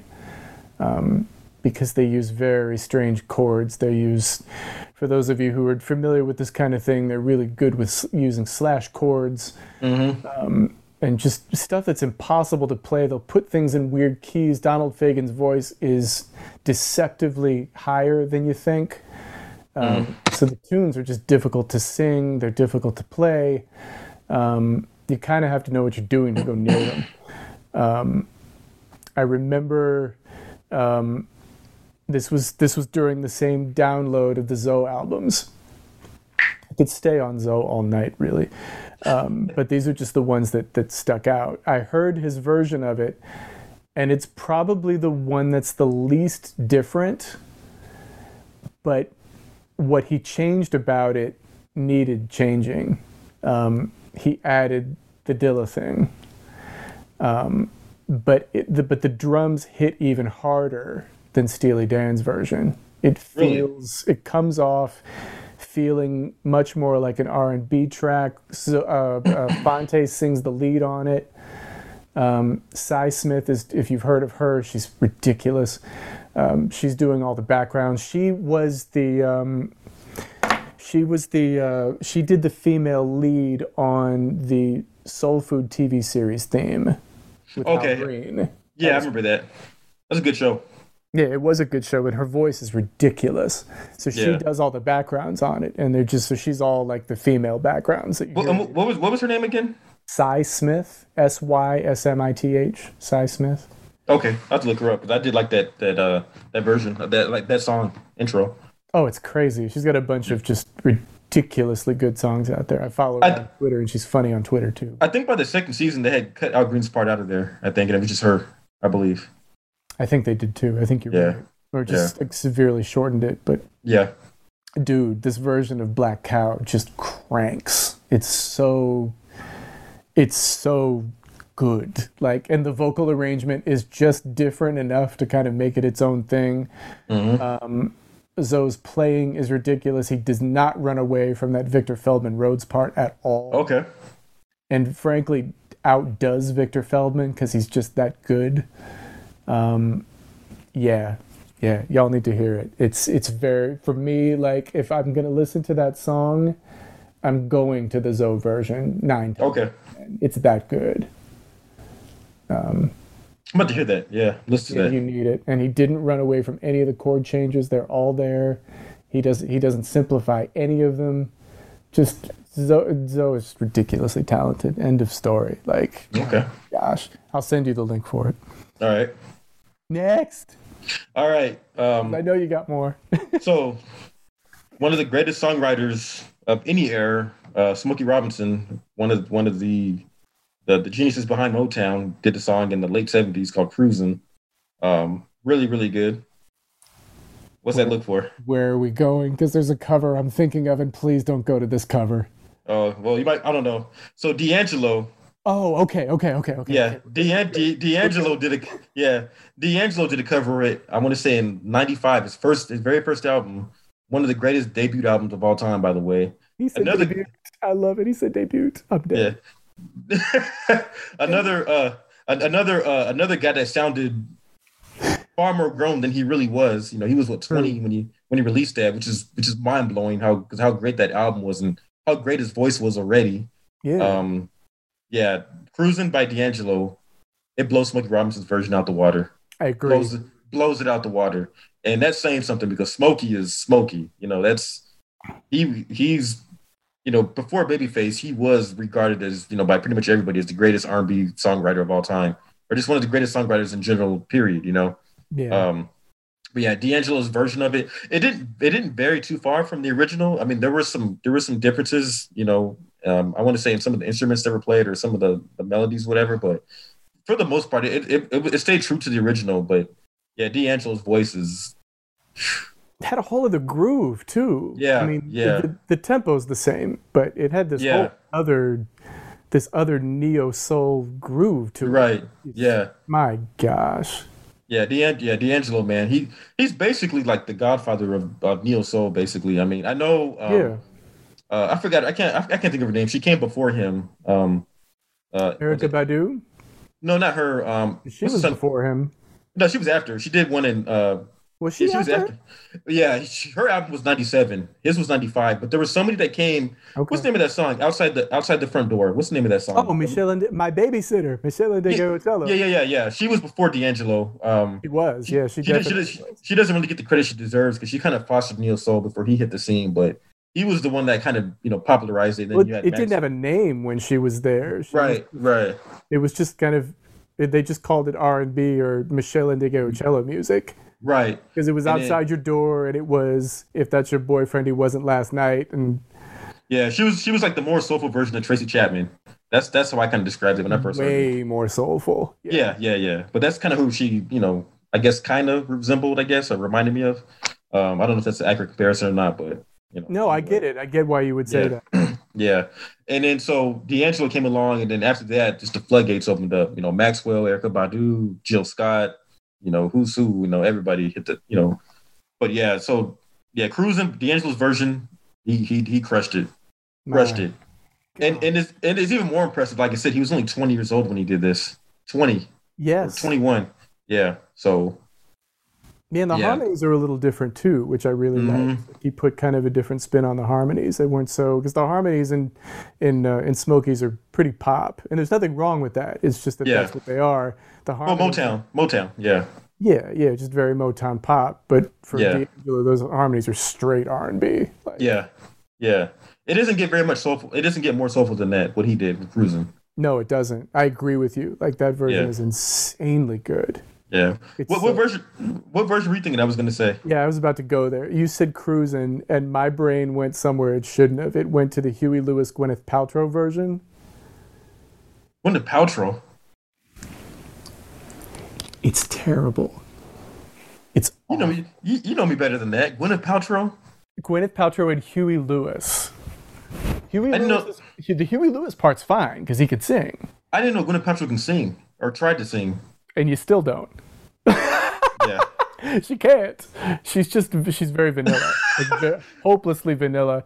If it helps you, like he's down a third from her in the chorus, and he's the lead vocal. Why would she do that? Why would she try that? Question. It was done for a movie. Why would she attempt? Gwyneth Paltrow? Both of them, yeah. They were both in a movie together, and it was done for that movie. Why? And the housewives loved it. Like it got over. Basically, yeah, it got over with the housewives. What universe am I in? Gwyneth Paltrow tried to sing a Smokey Robinson song. It's not that she couldn't sing. It's just that it was so bland. That was the problem. She didn't give anything to it. Right. He did. I mean, R&B is natural to Huey Lewis. So It kind of worked for him, but for her, it didn't at all. And it just was weird. So when you said it, because apparently something is deeply wrong with me and I need Jesus, instead of thinking of D'Angelo's version first, my brain went to that nonsense. Oh my goodness. And I was like, no, please, no, don't you dare say that. Oh my goodness, man.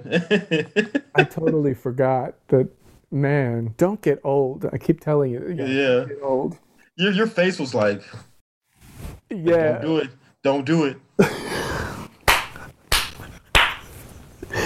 Oh gosh, it's bad. It's so bad. Yeah, I'm not even going to tell you to look it up on YouTube. Don't do it to yourself. Yeah, I don't think I am. Gwyneth Paltrow. No, nah. Okay, so I have another. Okay. I have heard many different covers of this tune. Mm-hmm. And most of them are absolutely terrible, or even if they sound good on the surface, they don't feel like anything. But every once in a while, I guess even songs like this can get covered properly. The song I'm talking about is my very favorite song by anyone at any time. Someday We'll All Be Free by Donny Hathaway. Okay. His version is definitive.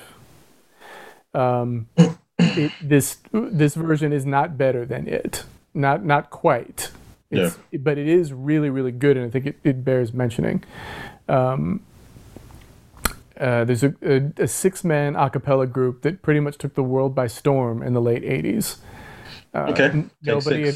Take Six, exactly. Yeah. Nobody had ever heard anything like that before, because nothing existed like that before, and their influences were not immediately apparent. But they just kind of wrecked everybody for a while and showed us what a cappella could actually be, and how substantial it could be, and how great the arrangements could be for it, etc., etc. So many years later, and a couple of personnel changes, and we get to the album called Beautiful World, which was produced by Marcus Miller. Mm-hmm. He's a genius bass player and producer, worked with Luther Vandross forever, has done plenty of sessions on his own too, just kind of like the go-to session bassist. Anyway, on this record, they did a version of Someday We'll All Be Free with Layla Hathaway. I never heard that before. Delivering the second verse to it. What year was this? 1996, I think. That kind of makes sense, because I remember at that time, I think Take Six, they were collaborating with like secular artists. Like I remember they did a song with Queen Latifah, and there were some other people that collaborated with. That was Join the Band, yeah. Okay. All right. Yeah, with the rap in it. Yeah, I've got that on my phone. Okay. I absolutely love Take Six. But this version, I was fully expecting to not like it, because y'all not Donny Hathaway, but it takes liberties with it, and it employs key changes that don't exist in the original. It's not as painful to listen to. I have a tough time listening to Donnie's without getting emotional. Yeah. Because it's just such a deep thing. Their version is not like that. It's more, most people have accepted, even though it's not really true, most people have accepted a revisionist meaning for that song, that it is, that it's about the African American struggle. And you know what? Aretha Franklin did a version on the Malcolm X soundtrack in the early 90s. It kind of takes that civil rights spin to it. Yeah, and a lot of them do, and there's nothing wrong with that. Like, that's, I mean, the beauty of songs is that they mean whatever you want them to mean. Right. So if you find your own meaning in it, then by all means, far be it from me or anyone else to tell you what a song should mean. But the song was written because of Donnie. We've talked about this before. Yeah. It was written for him by the lyricist. But at any rate, and they kind of, so as a result of that anyway, their version feels much more, it feels more exuberant, more like a call to action. Yeah. And it turns out that Mark Kibble and Layla Hathaway sing like they were made to sing with each other. Their timbres and their tones are so similar, and just listening to her up a third from him it turns out it's just absolute paradise. I would love an album with just the two of them. I would buy it on sight. It's just incredible. It's a whole other thing. The harmonies are of course ridiculous. It's got the form is different. It doesn't follow Donnie's form particularly. Neither should it. It's just kind of this whole other thing. And if you haven't heard it, you need to hear it. It's really, really good. I've heard some disastrous versions of that tune. That is not one of them. Take Six, they're good for taking for covering other songs. Like Biggest Part of Me was a really good one that they did. Ambrosia, yeah. Yeah. That was, I didn't know that until years later either. Really? Because I remember the Take Six version. I was like 10, and that was that was even on secular radio, I think, at the time too. I heard it, and I didn't hear the Ambrosia version until like 8 years later. Until, like I said, because when I was 10, I wasn't listening to music from. I wasn't listening to what would you even consider that? Adult contemporary? The original version? Oh, it's pop, it's pop, like pop. Yeah, I mean, when I was 10, all I knew was R&B and hip hop. That's pretty much all I knew. So, yeah. You were 10. I can't with you. You didn't have to do that. That was unnecessary. that was unnecessary roughness right there. Yeah. Cold-hearted, because I was 21. Why are you laughing? Oh man, that's funny. I heard that song on the radio, and I was working at Champs at the time, Champs Sports. Okay. At the Tyson's Corner Center Mall. And I heard it on the way into work. It was like 10 o'clock when I got to work because I had opened the store. And my manager was there. Her name was Jackie. She's very, very cool. She's a really, really cool person. But nobody was in the store at this point. And I'm like, I need to ask you a huge favor. And she goes, what? And I said, I heard this amazing song on the radio and I have to get it. Like, and she said, I know you well enough. It's fine. Just hurry back. And she gave me 5 minutes. And so I ran to the wall. You remember the wall, don't you? The wall. I go up the escalator. It was fairly close. And I go up the escalator into the wall. And the Take Six CD had come out that morning. It was a Friday. Okay. It had just come out. And I was the first one to grab it. And I grabbed it immediately and bought it and came downstairs. And I walk in the door with this bag, and she goes, "What did you buy?" And she was older than me by about a decade. And I pulled it out of the bag, and she was very much into like Melissa Etheridge and stuff like that, Okay. And that was just her thing.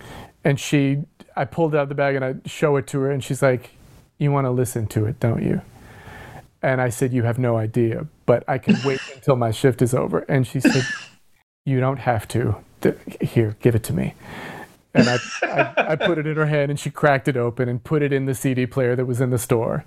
Oh, so just playing over the stereo. She just let it play. She wasn't supposed to do this for me, but she let it play because it's illegal, actually, without a performance license. Oh, really? Yeah. It's actually not legal to do it. And she knew that it wasn't. And we had these pre-programmed tapes that were supposed to play in the store. Yeah. That had bad songs that were never hits. But she gave me a break this morning. And so for the next couple of hours, we were listening to it. She's like, I kind of like this. This is pretty good, you know? Which is that's far for Jackie Cooper to travel.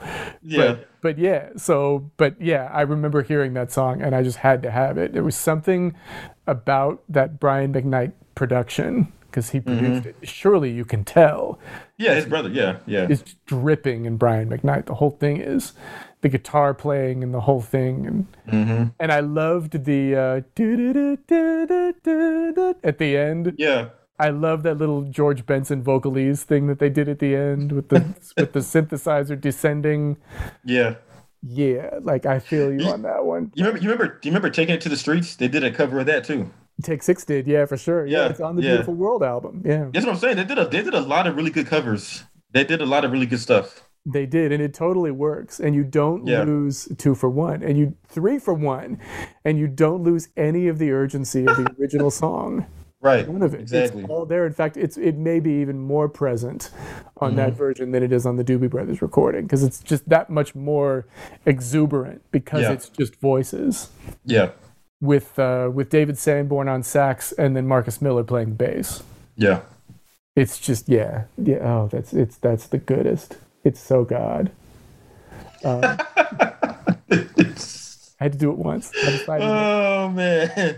Can't spell. Okay, so I took one. You got anything else? Yeah, I got you. Okay, so Denise Williams did a song called "Silly" in the early '80s. One of my mom's all-time favorite songs. My mom loves the song.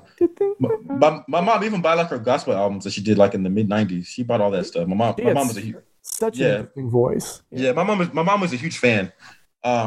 And I feel validated in saying this too because my mom liked the cover version. It's kind of a cover version. It's more like she kind of sampled most of the songs, so it feels like a cover, but it's not quite. Monica did a version in 2010 called "Everything to Me." She knocked it out the park. Yes. No, even performed the song with Denise Williams at the BET Music Awards. The changes are just gosh, because I heard that late. I didn't get it right on time like you did, and I went, my God, because I hadn't been paying attention to Monica like that for a while. Yeah, and I don't know if you can really call it a cover because she didn't really. Yeah, because she sampled. Yeah, she sampled like a particular like the chorus of the song or what was it? What part of the song did she sample? Maybe the verse to some extent. It's kind of a whole new song though. It is, but you can tell what song it's from though. Yeah, I mean it's very obvious. Yeah. She just didn't do the silly of me part. Like she didn't do that part. No, I hear it. Yeah, but she did pretty much everything else, and really, Monica's voice was suited very well for that. Whoever produced it did a very good job. Monica's she's always had a really good voice, and the fact that Denise performed the song with her, it was like, okay. Denise pretty much certified Monica, validated her. I gotta look on YouTube for that, for the two of them together, because that would be fire. Yeah, I think that was the same year that Prince got the Lifetime Achievement Award. Actually, I think that was the same. The heck award. Was I that this is not on the tip of my tongue? What's the matter with me? I have no idea, but that was. I have no idea, but Monica, she did her thing, man. She really did her thing on that track. Yeah, she did. Yeah, like I said, I mean, I hadn't been keeping track of Monica like that, and then I heard that. I think I just saw it on YouTube and just thought I'd take a shot at it. I was like, God. It was all over Quiet Storm Radio in 2010. It was all over. I wasn't listening to radio at that point. Oh, okay. No, I had almost completely walked away from radio, and I was just getting stuff from YouTube, and because that's just where it was going next. Yeah. Let's see. I have one more. Okay. Unless you make me think of something else. All right. Because you probably will. Do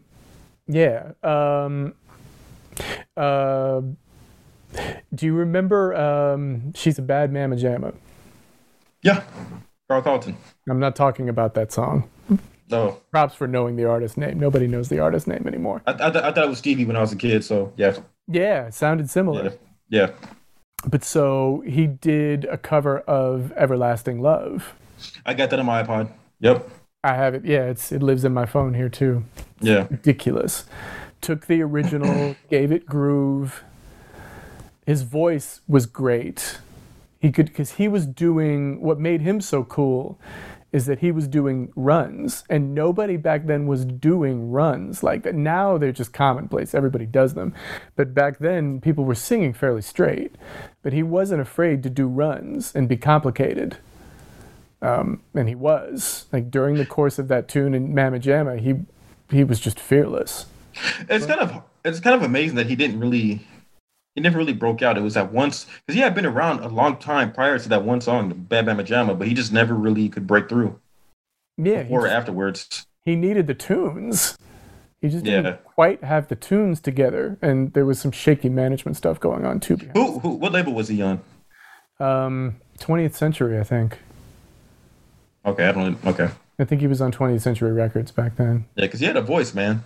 He did. He really, and he still does. Like, you can look for, because he does the nostalgia circuit, like a lot of them do at this point. But if you, pre-COVID, of course, but if you look on YouTube, you can find him doing it. His voice is a little bit deeper, but it's all there. Yeah. He hasn't lost anything. Dude has a great voice and always did. Very underrated singer. Okay. And very underrated cut on that song. And there have been other covers of it. Rex Smith and Rachel Sweet did a duet version of it. Why I remember this, I don't know. But I think it was like 1981 or something like that. And they added lyrics to it. And it's fine, I guess, but it's done in a very pop version, as you would expect from Rex Smith. Yeah. Gloria Estefan did a version of it later that's very electronic, and it's fine, I guess. But Carl's for me, is definitive. Yeah, I've always liked his voice. Yeah, agreed. That's the definitive version of that tune for me. Yeah. What else you got? All right,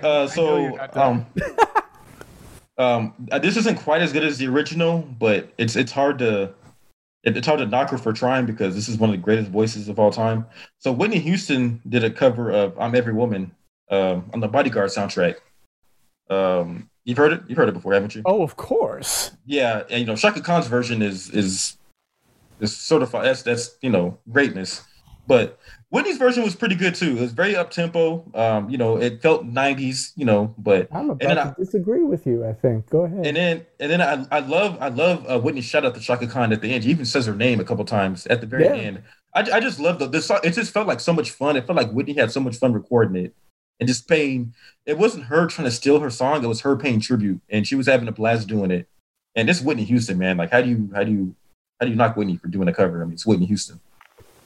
I mean, that was peak Whitney Houston. It was. Whitney. Yeah, could do no wrong. To me, her version destroys Shaka's. Dead, killed, dead in the water. Don't need to hear the other one again. I said it. Come for me. Shaka could sing too, man. Shaka was nice with it. Not about that. I promise. Like, I'm not measuring one vocal against the other. It's not that. It's just Whitney hit Cole and Clavillis at the top of their game when they were as white hot as they were ever going to get. Yeah. They collided with each other and created just absolute genius. I love the beginning too, when it's just her singing, but the rubato part, yeah, rubato, but yeah, man. Whitney was such a show off. But it didn't feel like that. Yeah, I know. Later, when her voice was beginning to betray her, it did feel like showing off. But still, at this point, it felt intimate. You know what I mean? Yeah, Whitney was, man. Peak Whitney was a force of nature, man. Unlike pretty much anything we've ever seen before. Like, Whitney was at her peak for such a long time.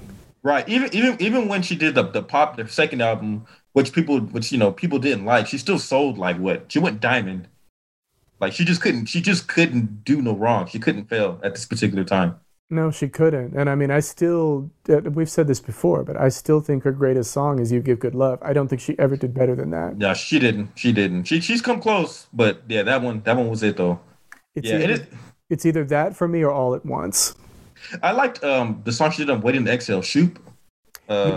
I for love different that, man. reasons, but yeah. I love that, man. Whitney was man. Like I said, just a complete destroyed Cece on the duet they did together. Completely killed her. And But Cece was still so good on it. I don't think Cece disappeared, but I do think Whitney was better. yeah, Whitney, man, yeah. And that's like I said, who man And Shantae in the background, Shantae Moore was singing backgrounds on it. was she? Yeah. You know, my mom went to modeling school with her back in the day. Really? Yeah, yeah. That's so cool. Yeah, that was back in, I guess, the early 80s, I guess, because Shantae was a couple years younger than my mom. This is when they were growing up in San Diego. Yeah, because my mom used to model part-time, just for fun. But yeah, she did that. It was funny because I remember when I was like 6, I went to one of my mom's modeling shows, and her and 3 other people did like a rendition of In Vogue. And so for like a good year, I thought my mom was part of In Vogue. I don't know why. How kids are. I don't know. That was like, hey, my mom was a part of In Vogue. I was telling people this in elementary school. That's awesome.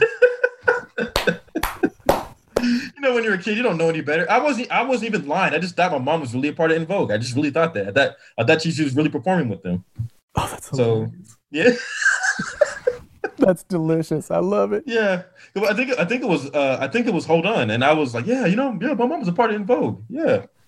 Like, wow. I didn't know no better. Wow. When you're a kid, you think certain stuff just because. Let me ask you this: did you have her confused with somebody in the group? Not really, because I think she was like Dawn, or I don't know who I thought she was, but I just thought she was a part of In Vogue, though. I don't know. No, not this time. Yeah, I mean, I was like, "Hey, look good enough to me," That's hilarious. Yeah. That's so cool that your mom went to modeling school with Shantae Moore, though. Yeah, my mom said she tried to reach out to her recently, but Shantae, she's whatever. She was like, I had such a crush on Shantae Moore. I can't tell you. Yeah, she dropped Love's Taken Over. Yeah. And I was hers. Yeah, my mom said she was very arrogant, though. She was very full of herself, which I believe. I mean, was she? Oh, yeah. Don't tell me. That was terrible. That was probably. I mean, she was probably what 16, 17 at the time. So when you're doing it like that, I can see that. She might not be that way now, obviously, because she's older. So she was so. Oh, she was so good though. Yeah. Those were albums that were just bought on site. You know who my crush was though? Karen White. That was Karen White was the one. Very similar voices. Yeah, Karen White was. Let me find out we have the same type. Yeah, Karen White was. When I was a little kid, man, I knew at that moment, man. I was like, yeah, Karen White. She's the one. Have you heard the duet that she did with Michael Jeffries? Yep. Yeah. Not Through Being With You. Yeah. Yeah, Karen White was. That's the cut right there. Yeah. That whole album is so good. Her and Babyface together were nice with it, man. Agreed. Yeah, I mean, her first 3 albums I liked a lot. She was really good. I liked her best when she was with Jam and Lewis. What? Time to Get Romantic. Okay, yeah. Man.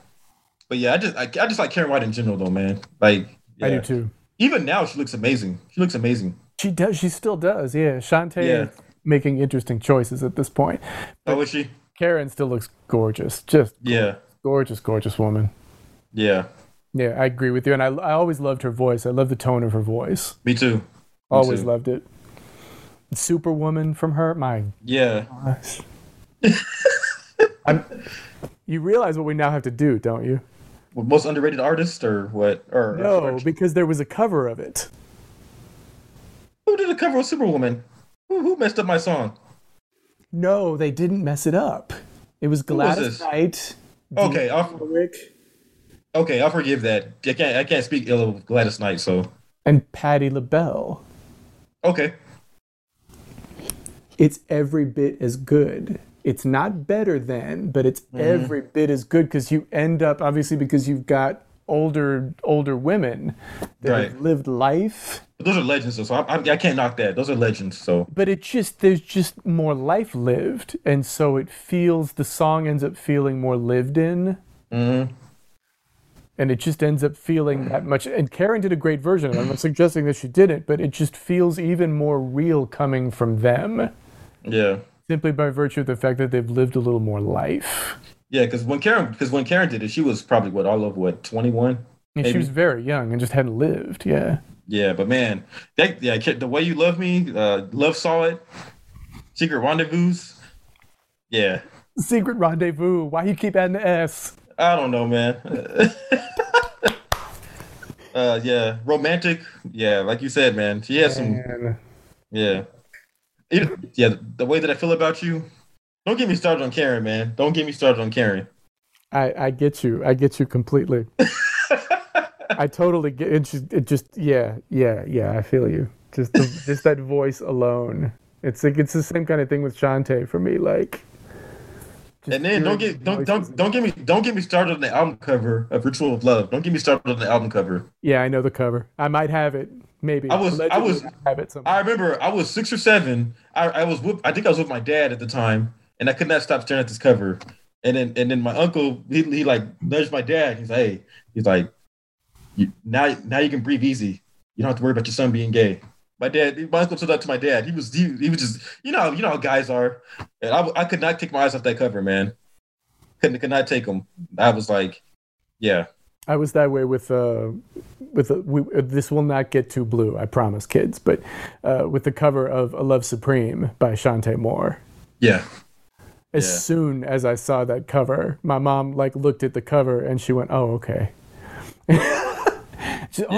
She's beautiful, But don't talk about Shantae like that. Like, you don't get to say that.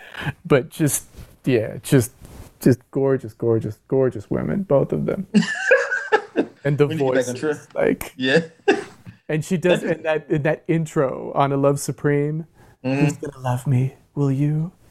That'd be a good versus battle. I had it memorized. I may still have it memorized, but I would listen to that all the time. That was like my ASMR. Like, I could listen to that and just relax. Just the greatest speaking voice ever. That'd be a good versus battle right there. Yes, I agree with you. Yeah, that would work. That needs to be our next one. Versus battles we'd like to see. True. That needs to be our next one. We've been talking about it. We haven't done it because I just thought this idea was probably more fertile, but... I get it. But I actually have some versus battles in my mind. I'm just like, I want to talk about those. Yeah. No, we have to. That has to be the next one we do. Yeah. Whose turn is it now? I forgot whose turn it is. It's mine. I have another. Okay. And you brought it to my brain. So, I do not remember the year. You probably will. "Loving You" by Minnie Riperton, or "Loving You" as it was titled. Who did this? She was produced by Stevie Wonder. "Loving You." You know that song. Yeah, no, I'm talking about, but who did the cover of that? So, I think this was 1991, I believe. She had put out an album on A&M Records that hadn't done anything. It was produced by Brian Lauren and hadn't done anything. Like, she couldn't get arrested. Because it was just all, I've got the record, and it is good, but it's wrong. It's a bit the wrong way forward. The songs aren't quite there. So it's enough for me to enjoy it because I had a giant crush on her. So it didn't matter as much. But the songs just wouldn't have, there wasn't like a sell-through on it.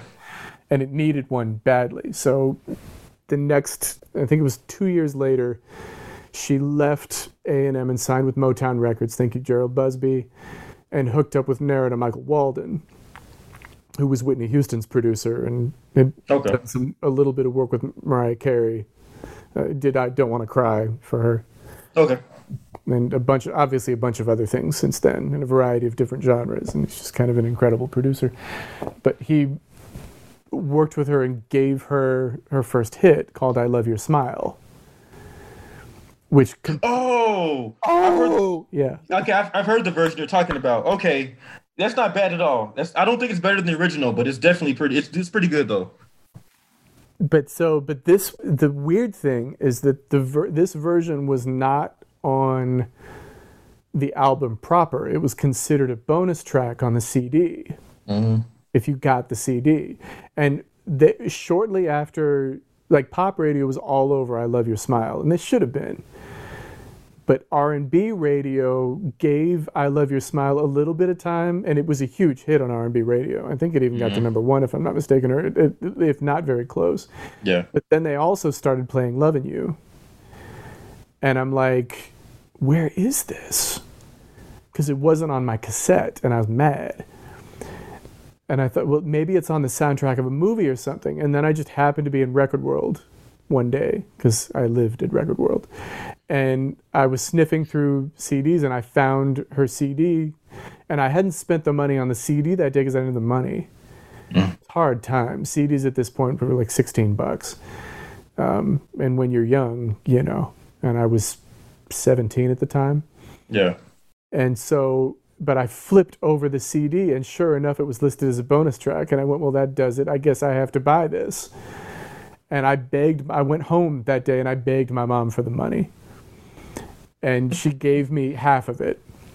Oh. So Turns out half was all I needed. That was fine. Okay. And she wasn't being stingy. It was just like, this is all I have right now. Oh, okay. So I went back on the train. I took the arduous Metro Rail train back to Boston Commons to go to the Record World to buy the CD, and I finally got it. And it is completely regrooved. It's very 90s. Her version doesn't quite have the intimacy, I don't think, because you don't get much more intimate than Minnie Riperton. You just don't. Yeah. Plus, she wrote the lyrics, so it's going to be more at home with her, and she was older too. And she has a very unique voice. Very unique voice. Yeah, I agree completely. But man, it was still so good. And at the end, I can't reproduce this and wouldn't even try. But at the end, she does extra things at the end, but they don't feel like show-off things. They feel like I'm so in love with him that, you know, this is just how I feel. Like it all felt very natural and very real. So I give her credit for not being overly showy.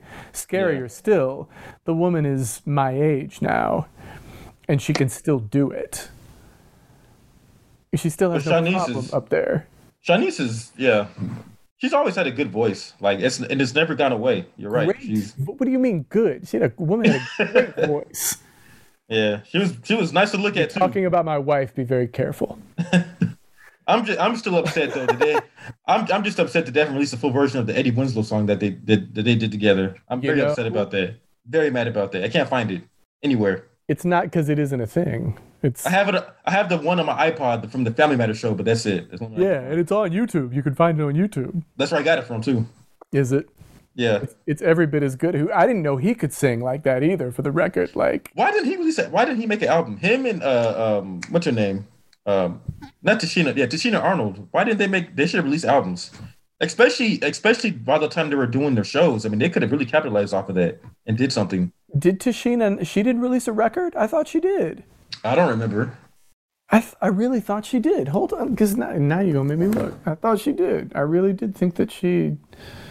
my tablet is in front of me. But yeah, I always loved that Shanice Eddie Winslow duet. And I think it's a shame that they never recorded a full version of that. Yeah, that would have sold, especially right off the back of that. You know what I loved about Shanice? Okay, so we talked about Karen and Shantae. They had like a sexiness to them. It was a little exotic, but like Shanice was just she was sexy without being sexy because she had like a warmness about her, like a girl next door vibe to her. And it just I don't know, it just made her look even more attractive, you know.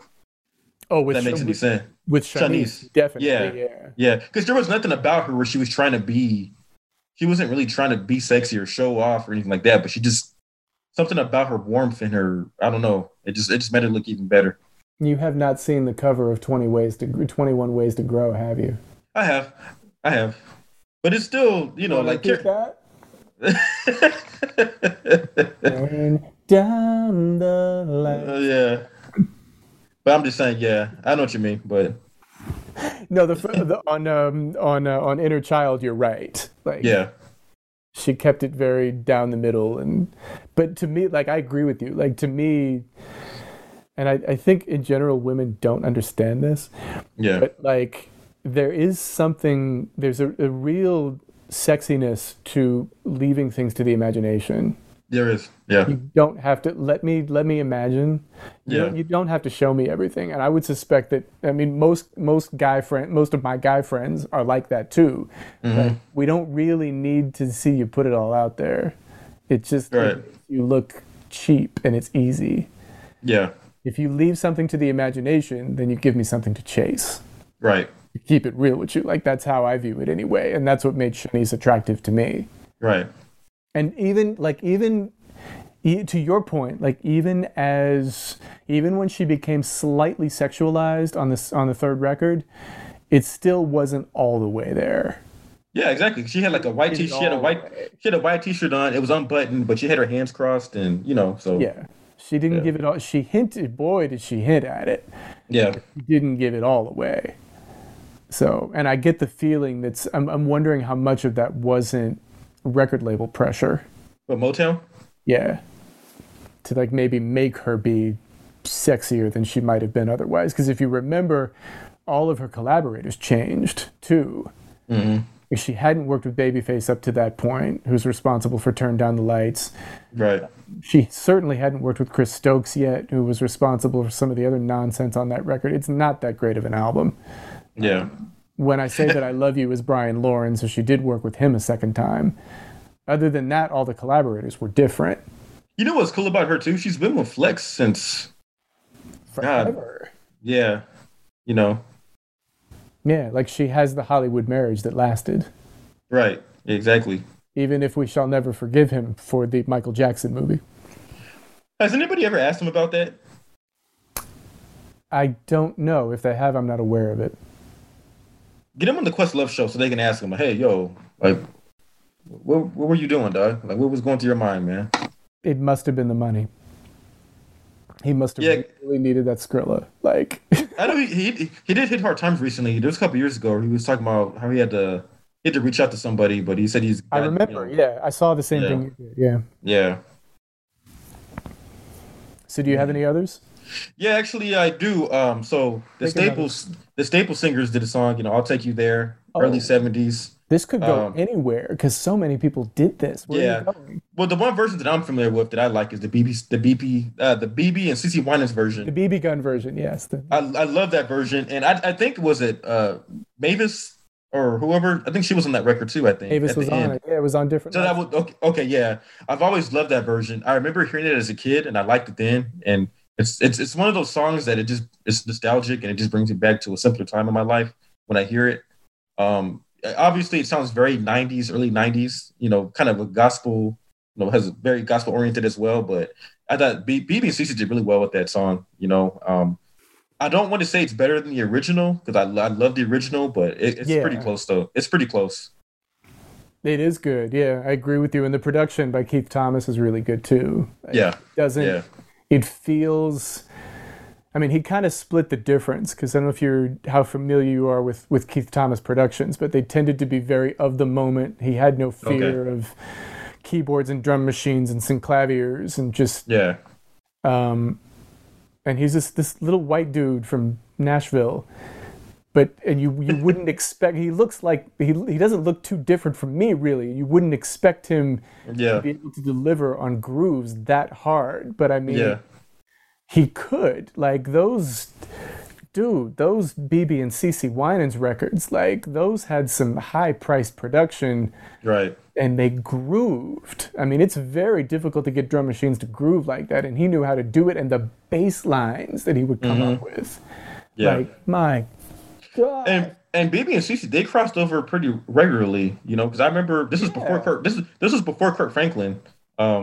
And I remember hearing that song on regular radio when I was like 7 or 8. I was on regular radio, Go ahead. And the only other gospel song or Christian song that I remember being on regular radio before that was the Winans and Teddy Riley collaboration, It's Time.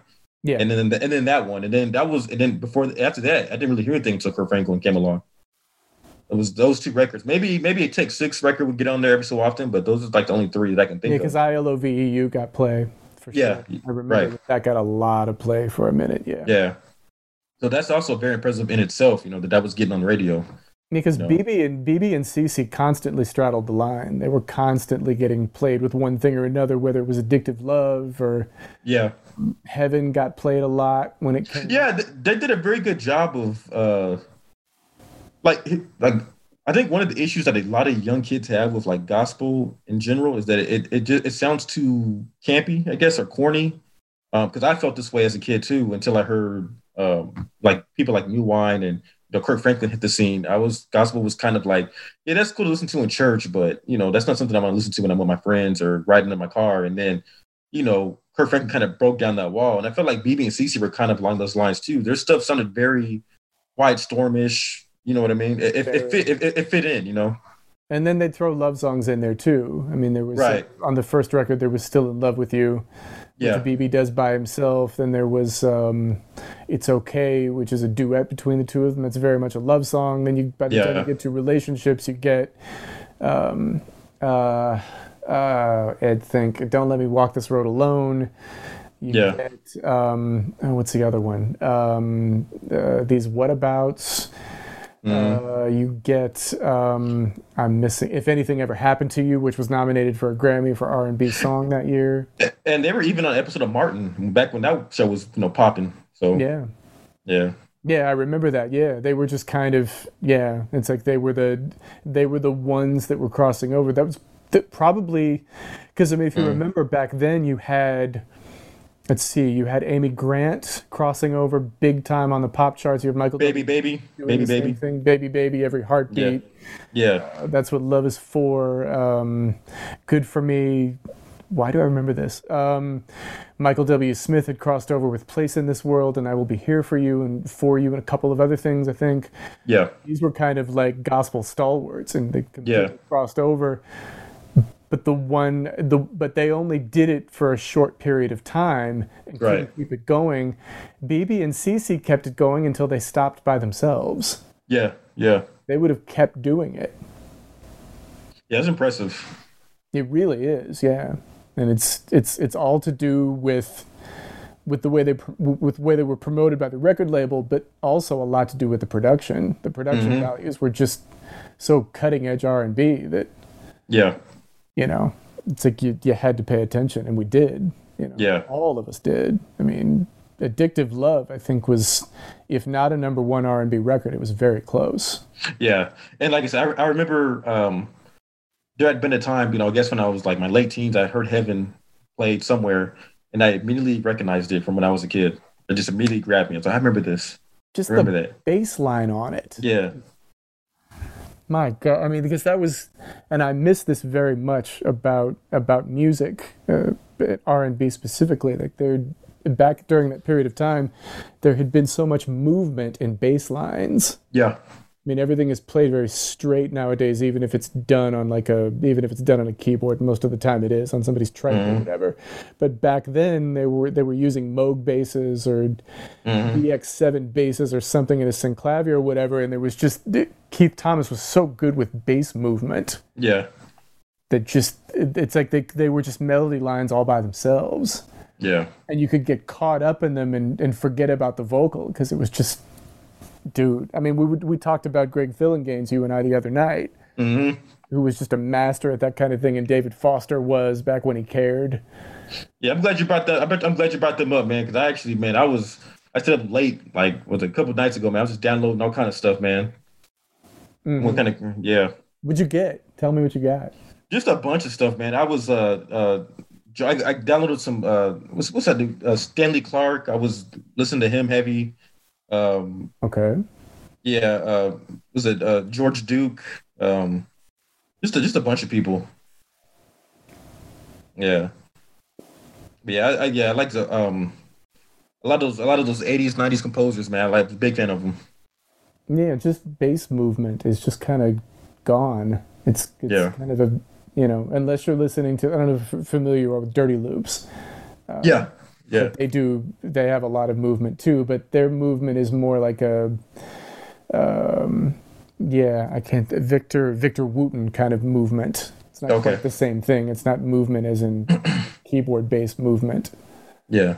And people looked down on that pretty heavily during that period of time, but they shouldn't have. I mean, do you put Greg Fillinganes on a Moog or David Foster on a Moog? Just get out of the way. It's just, both of them could just groove for days. Like, I mean, I showed you that Janet Jackson tune. Yeah. I mean, come on. Like, do you even notice Janet Jackson on the song? Like, actually, I do not. Basically, Greg Fillinganes. That's all it is. And her kind of whispering. Yeah. It's kind of well before she'd figured the whole thing out. Marlon produced the tune, but yeah, you care? I'm only listening to Greg Fillinganes. Yeah. It's just absolutely sickening. Do you have another cover, by the way? Let me think. I think I have. This one isn't really it's not really a cover. It's more like a sample. Okay, so Mute did Juicy back in the early 80s, man. That's some grown folk music right there. James Mtume, you mean? Yeah, okay. But I just didn't know what you meant, that's all. Yeah, Juicy, the song Juicy. Yeah. That's it. And then so, Biggie did this version in the mid 90s with the hip hop version, which is really, really great too. It is. And then Keisha Cole did a version. It wasn't called Juicy because, like I said, it was a sample. It's called oh my goodness, what's the name of the song? Let It Go with Missy Elliott and Lil' Kim. They sampled that beat heavily. And before this song came out, I was not a big Keisha Cole fan. I wasn't a fan at all. She did a song. I can't even think of the name of it, but she was like singing, and it's almost like she was yodeling, and it completely turned me off. Oh, Love. I couldn't stand it. Yeah, couldn't stand it. And it was like, okay, she's from Cali, we're from the same state, but I just couldn't. I was like, this ain't it. The only thing that's good about that song is that little bit of a bridge in it with the background vocals. Yeah, but man, her voice was just so. It's what you hate is that it's auto-tuned. It's too precise. It didn't help her. It didn't help her at all. It did. It helped her too much. It's too precise. That's probably what you don't like because it's just bleeding. It's just like, I was just like, what is that? Like, why are you doing this? Yeah, it's not necessary at all. I agree with you. But have you heard Let It Go on her second album? I have not heard it. With like Heaven Sent and I've heard Heaven Sent. I've heard I Should Have Cheated, which Duran from one. That was the first album, but Heaven Sent was in the second album. Heaven Sent and I've heard that. I remember that was all the second album, but Let It Go was her lead single. Up tempo. Lil' Kim had a rap. Missy Elliott's on the track. You can hear her. She's kind of ad-libbing and stuff like that. Really good. I thought they did a really good job with the production. I thought they worked the Cole strengths, and it worked really well. And of course, the Juicy sample. I mean, you can't go wrong with that sample. I love that sample. I love Juicy. It's a great song. Early 80s. It's like a stable of 80s R&B. You can't complete an R&B list from the 80s without that song on there. And yeah, excuse me. But yeah, really good song. You should check it out. Okay, I'll have to check it out for sure. 2007, I think. Okay, I kind of did what you did. I mean, I heard Love and I went, yeah, okay, we're done here. Yeah. It was just so terrible, and the radio wouldn't stop playing it, and you couldn't avoid it. It was just the worst thing ever. As far as I was concerned. You good, bro? Yeah, I don't get stuck in my throat, man. Something in your throat. Okay. Yeah. So I have another one. This is the last one I have. We have gone on. Yeah, I got one more too, but yeah, go ahead. Okay, cool. So we got one more piece. So this is an artist who is relatively new. Okay. He is, at the time of this recording, I think he was maybe 23, 24, something like that. Okay. He released a record called In My Room, an album called In My Room that was literally done in his room. Okay. Played all the instruments, produced everything, sang everything all by himself. And it blew everyone's head off. He had been putting up videos on YouTube up to that point, covers of things like Pure Imagination and Don't You Worry About a Thing by Stevie Wonder, which you're going to get a 2-for-1 on because, there's that. What else? The theme from the Flintstones, which is crazy good. Yeah. You're gonna get 3-for-1. That's it, though. I promise. Really. But then he decided that he was going to go on this musical journey, and he was going to create this series of 4 albums. volumes 1 through 4 of a concept. And he's released 3 of those now. He's still working on the 4th. Okay. The 3rd one is absolutely fire. I have them all because he's ridiculous. His name is Jacob Collier. Okay, yeah, he's an actor too, I believe. He did the child acting thing for about 5 seconds. Yes. That name sounds very familiar. How old would he be now? I've sent you something of his. That's probably why it sounds familiar. There's something else I'm going to mention. Okay. But yeah, no, he's probably, I think he's now like 25, if I'm not mistaken. He's still not very old. I'll look it up. I think he does acting because he was in The Shy, I think. No, he hasn't acted since 10. He was Tiny Tim in a production of A Christmas Carol back when he was 10. Oh, is he from England? Yes, he's British. Okay, I'm sorry. I'm thinking about somebody else then. I'm sorry. Yes, you are. How dare you? No, I'm kidding. Yeah. He's 26 now. Yeah, I just looked him up. Thinking of 2 different people. This dude is ridiculous. But anyway, so he put out these volumes of things, and on this first volume, he decided he was going to tackle a song by Lionel Richie called All Night Long. Oh man, that's a classic. I don't know if any of you are familiar with Jacob Collier covers. But if you're not, you should be. He takes tunes. He has absolutely no regard for their form, their keys, their chord structures, nothing. He doesn't care. The only thing he'll keep is the melody, and he changes everything else. Okay. All Night Long is already kind of a long tune anyway. On Can't Slow Down, I think it's like 6 minutes and something seconds. And it's great. Like, it's great for what it is.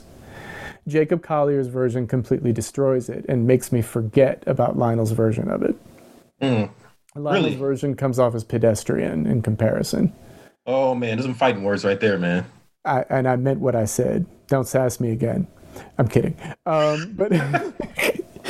But it's on the first volume. It's called, the album series is called Jesse. That's DJESSE.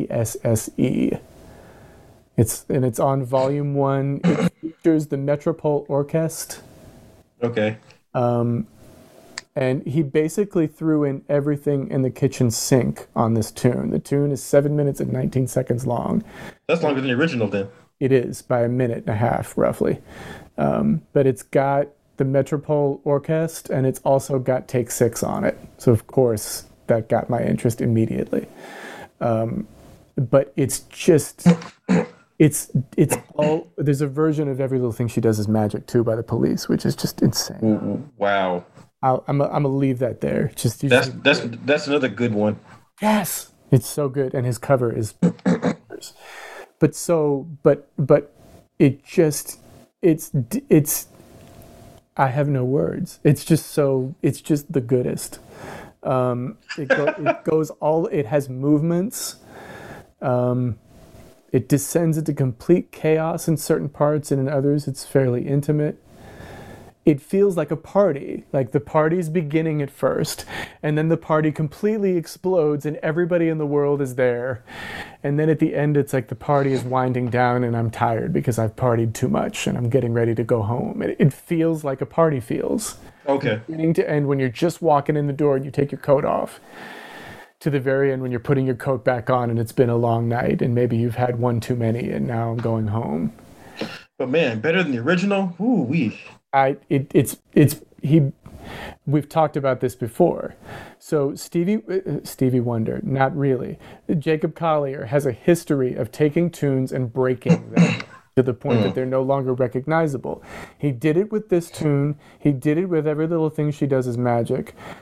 He also did it with his Michael Jackson cover of PYT, which you have heard. Because I sent it to you. Yeah. But I remember that because I was like, what is this? Because it was like just a bunch of like instruments going and I'm like, like I can't even keep up with that. Yeah, I know. I remember I played it for my father maybe 2 or 3 weeks ago. And all he could, my father's a pianist and has been for 50 something years by now. Yeah. He's played with everybody. It's a whole other story. But he sat there and just the whole time was just like this. He was just lost in it because he could understand what Jacob was doing. Mm-hmm. And every once in a while, I'd hear him laugh a little, you know. And then by the end of it, he was just like, he was just in love, just completely in love. He's like, negative harmony.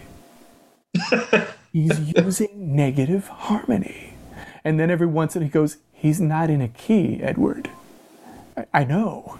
He's in a half sharp something. He's not in a key. And I did this with him for a good hour, just playing Jacob Collier things to him. And now he's just totally addicted and it's over. It's curtains on Bob Smith now. But it's just, he'll take things and he breaks them. PYT, he broke. He completely... Yeah. And even he will tell you that now after the fact. He's like, yeah, I broke it. I went too far. But I've played it for other people and it bothers them. It kind of bothered me. I ain't gonna lie. It did kind of bother me. What about it bothered you? Tell me. Because it's Michael. It's PYT. I mean, that's like my favorite Michael tune, or top 2, 3. See? It's just, yeah. I've heard a couple of really good. I'm gonna give you 2 for 1 on this in a different way. Because I've heard a couple of different fantastic versions of PYT. The first is Jacob Collier. Okay. Did he break it? Yes, he broke it. But I'm weird like that. I love it. I love hearing tunes broken. If I want to listen to the original, I can. I have that. Break it for me. Do something else. Go somewhere else with it. And he did. And it just, the runs he did, it's like, even vocally, it's just fire. And like the jungle drums at the beginning, you know, dung, dung, dung, dung. Like, I love that. What a great idea. Like, the man is just genius. But there's that cover of it, and then there's also the cover that appeared on Quincy Jones' album, Q Bossa Nostra. Isn't that Tamina? Or who sings that? Is it Tamina or Brandy? I think it's Tamina. No, you're thinking of Rock With You. Okay. Which Brandy covered perfectly. But then Tamina did a remake with Quincy on one of these. She covered something. Put a Move on My Heart, which was originally done by Mika Paris. Okay. Mika Paris, wow. Remember her? I've heard that name. Yes, Mika Paris. Her version is very nice. But early 90s. But Tamina wipes the floor with her. It's not even close. Yeah, Mika Paris. That's a name I haven't heard in a long time. She was really, really good, but she and Tamia, come on now. Yeah. But then Jennifer Hudson did a cover of You Put a Move on My Heart on Bossa Nostra. And absolutely killed it. Like she did that last note in full voice. Like, what? You're not supposed to be able to do that. Jennifer Hudson is not human. Yeah. But okay. So no, but the cover of PYT that's on Q Bossa Nostra is T-Pain.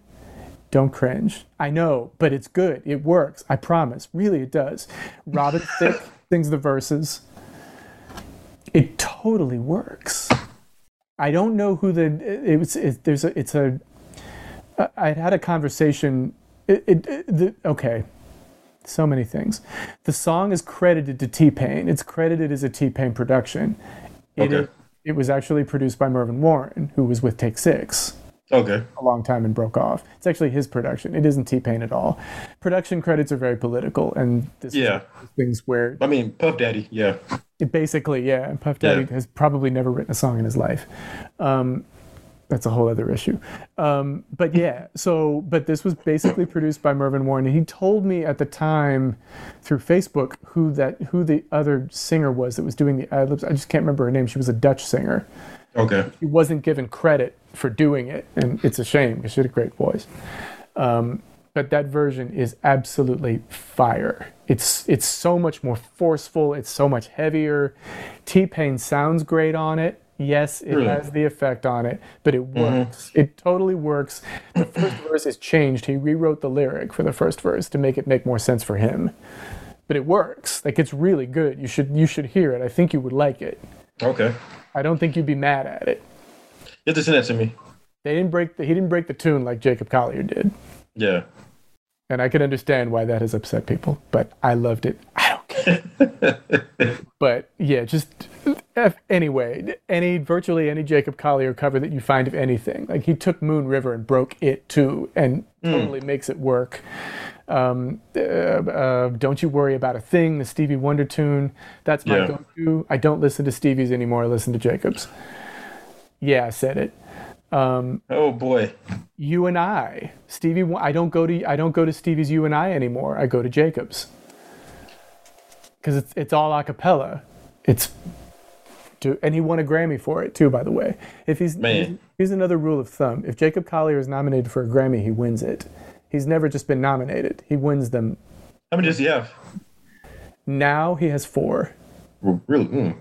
It ain't over. He's been nominated for a couple more this year. And he'll win them. There's no doubt in my mind. He's just crazy. But if he does a cover, it's always better than the original. For me, anyway. That's just me, maybe. But so, interesting. I'm done. That was like 5 and 2 and 1 and 8. I'm done. Jacob Collier covers. They win. They win. Okay. Oh man. You next. So this last one we're both kind of familiar with. We both talked about it kind of extensively. So the Jackson 5 did a song, back in the day, mid-70s, All I Do Is Think of You. And it wasn't one of the more popular singles. It didn't really, it doesn't get played now, very much, even the classic radio stations, and they play a lot of Jackson 5 stuff.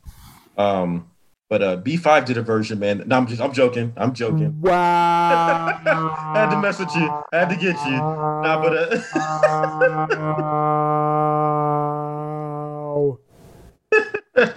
But Troop did a version of it in 90. All I Do Is Think of You, and that has become their song. That is their song now. I didn't hear the Jackson 5 version until I was like 25 years old. Didn't even know it existed. And I've heard a lot of Jackson 5 songs, but that song doesn't, for some reason, I'm not even sure if it got played back then, but it certainly doesn't get any play today. When you hear Jackson 5 radio songs played, that's not one of them that gets played, So a lot of people, my parents probably don't even know that this was a Jackson 5 song. They might not, they might know it, they might not, I don't know.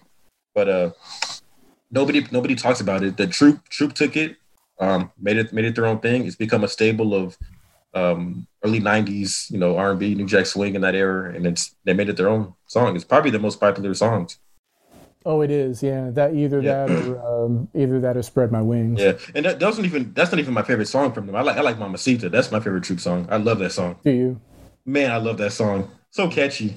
It's so freaking catchy, man. It is. No, I oh my goodness, man! My mom told me that when I was a kid, I would sing that. That song is so freaking catchy. As a kid, you would sing it. I love it. Yeah, it's just so catchy, man. Even now, man, it's how can you not like that song? How can you not like that song, man? I just love that you sang it as a kid. That's cool. Yeah. I had no idea what we were talking about. I just clearly. Yeah, but but yeah. So but yeah, Troop. Yeah, I actually like the first album better than their second album. I think All I Do was on their second album, though. Correct? It was. Yeah. It Spread My Wings.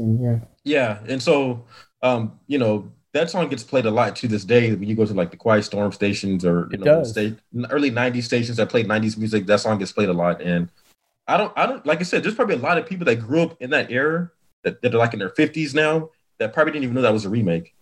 That's how good the Troop version was. You want to know the truth? I've never heard the Jackson 5 version of All I Do Is Think of You. I know it exists. I've known it exists. Yeah. I've just never heard it. I have it on my iPod. I've listened to it a couple times. It's not a bad song, but you've heard the Troop version so much that it almost feels like the Jackson 5 are copying Troop. That's what it sounds like. Mm-hmm. Yeah, I can imagine that. But I mean, it sounds similar. Like I said, if you like you said, when you hear the Jackson 5 version, you'll know the song immediately. But oh, Troop did that. You'll know automatically. But Troop made it their song. Kind of like Etta James did with At Last. It's her song. Right. Yeah. I can't even imagine All I Do Is Think of You being done by anybody else. Exactly. Like I said, B5 was just the ultimate insult to my eardrums. Yeah, it was unnecessary. And believe it or not, they're still making music today. Yes, still making music. Hopefully they're better singers now, because they certainly didn't have it together at that point. Yeah, that's true. That was just bad. And I love I think the best thing about obviously the vocals are really good, and All I Do Is Think of You Too, the Troop version, but we can't forget Chucky Booker. Like, he produced the track. Well, he did. Didn't Troop kind of? They basically sampled "Turn Away" with "Spread My Wings." It's basically the same song. It's the same song sideways. Yeah, that's exactly. Yeah. But Chucky did it. I mean, Chucky wrote both tunes, of course. The Troop version sounds kind of weird because there's like it feels like there's like a drum machine that shouldn't be there, or there's some sound in it that shouldn't be there. So the mix on Spread My Wings has always bothered me because it's just bad. So it's not me then. So it's not just me then. No, it's not. It's just a terrible mix. And it's weird because when I hear it, when I see it on TV, like the music video, it sounds good. But then when you hear the song, like in your headphones or whatever, something feels off. Even if I hear it in the car, like there's too much. It's hard to know what's happening, but there's too much space in the vocal, and the vocal can't fill it. But do you hear like there's like a drum or there's like something in the background that just kind of like that doesn't need to be there? Yeah, the EQ is just weird on the whole thing. It all just. Craig Burbage is responsible for the mix, and he should be ashamed of himself. And the thing is, if you took away a couple of things, it'd be a really, really good song too. It just needs a good mix. The whole thing's off. Yeah, the vocal sounds weird throughout. It's tinny. There's too much reverb on it. It just doesn't work. Right. You can hear. I mean, I don't mind hearing finger snaps sometimes, but you hear them when Steve is singing the tune. You can hear him snapping, and it just didn't need to be in the tune. There was already enough drums going on it. Maybe that's what you're hearing that's going a little off, is his finger snaps.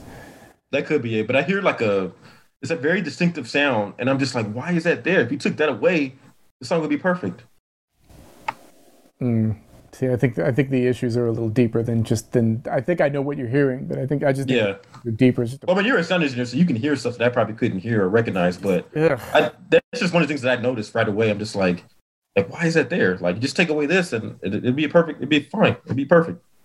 I need to listen to the video version to see if it sounds better. If it does sound better, then I'd much rather listen to that than whatever's happening on that album. Have you ever noticed? Okay, so certain songs sound different. Like the video sounds different than the song you hear on the radio. Like I remember, like "Guy, Let's Chill" sounds completely different than the video. The video sounds completely different than the radio version. Completely different. Oh yeah, yeah. It's weird. They did that a lot then. They don't do it so much now, but they certainly did a lot of it back then, where they'd remix it for radio. That's kind of annoying. I didn't like that. You don't end up with that version. Yeah. Yeah, but in this case, I like the radio version better than the video version for "Let's Chill." Mm-hmm. You see, I never had a problem with the album version. I thought the album version sounded really good. And often they would just like cut time because of ad space, so they just end up cutting up the record anyway. Like, I really hate that. They did that with "Don't Be Cruel." Like there's like a longer version out there. And they cut off like right when Bobby Brown's really about to go in. They cut it off. Yeah, they cut the raps out of it. Yeah. Just in order to try to get more ad space. Like they cut up anything that was over like 4 minutes, they cut up. Like, come on.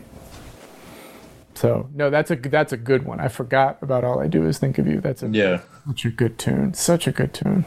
Yeah. So I figured I might as well throw it in there. Maybe kind of criminal if we didn't.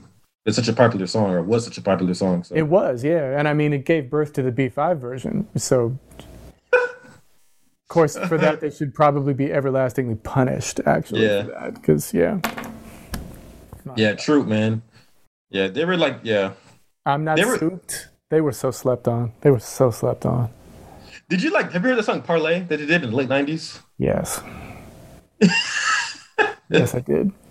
They tried. It's like they tried to get Rough, Rugged, and Raw. Like, that's not who you are. Stop it. Like, but they did do another cut on that same album that was more them. I can't think of the name of it right now. It's a good song though. It's on their late '90s, I think. It's on that same album though. I have to, because I remember hearing.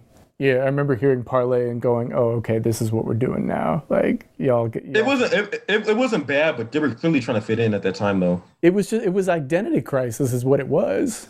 Right. Like, remember Yeah, Ready for the World went through something similar in the '90s when they Can tried you to do fit it in with like the this? Yeah. yeah Sure. the new Jack Swing thing. They tried to fit in and it didn't quite work.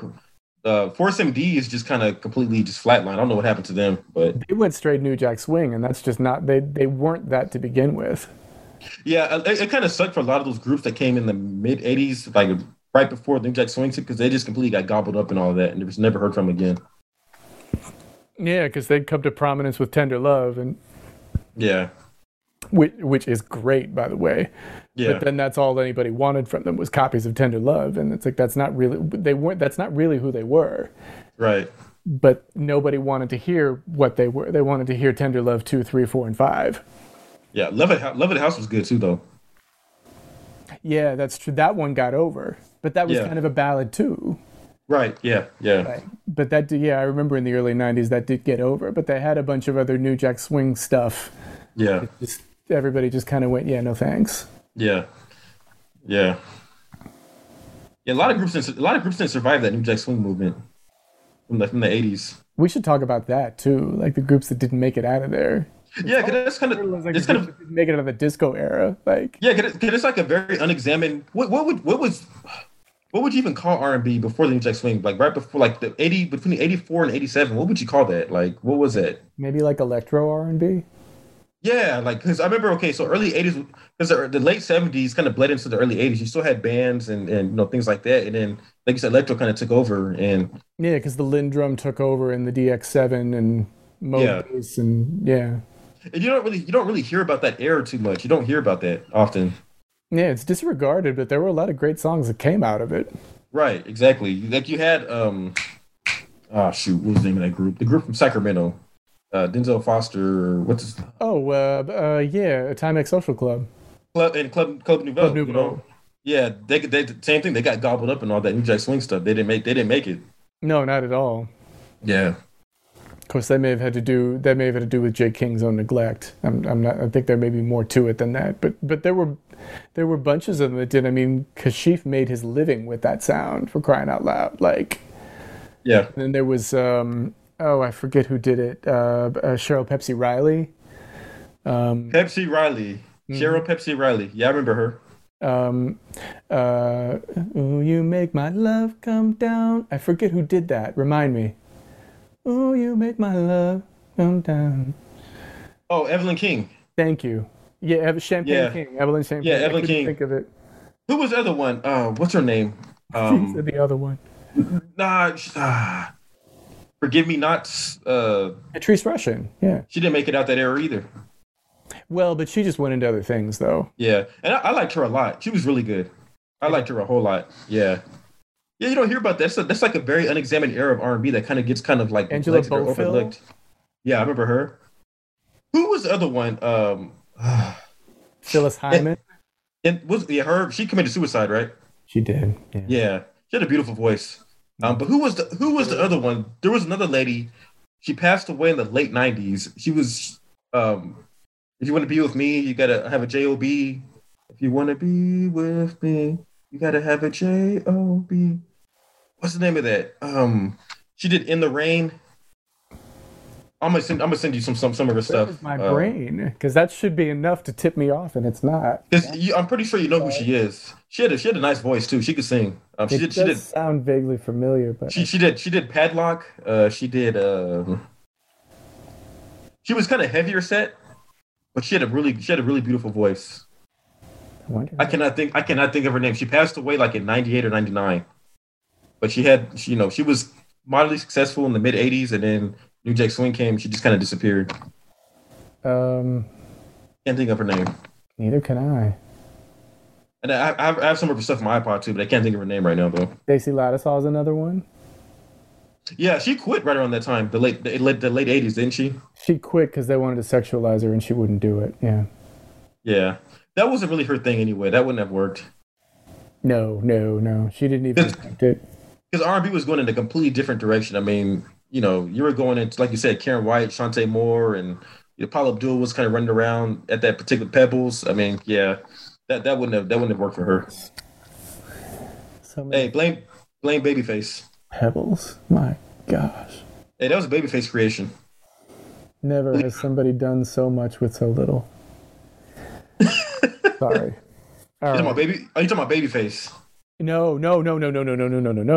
Well, no, yeah, exactly. Yeah. Because the way you mean it, then yes. Yeah. Pebbles did very little with so much, basically. She did everything she was capable of with so much, yeah. Yeah. But then completely like tried to screw over TLC. I was about to say, and then she had this fabulous career in management. Like, what was it even about? Like, man. The phrase, this is how you can sell 10 million records and be broke. like, how do you rob somebody like that, man? Bad deals. Of course, you have to sign them.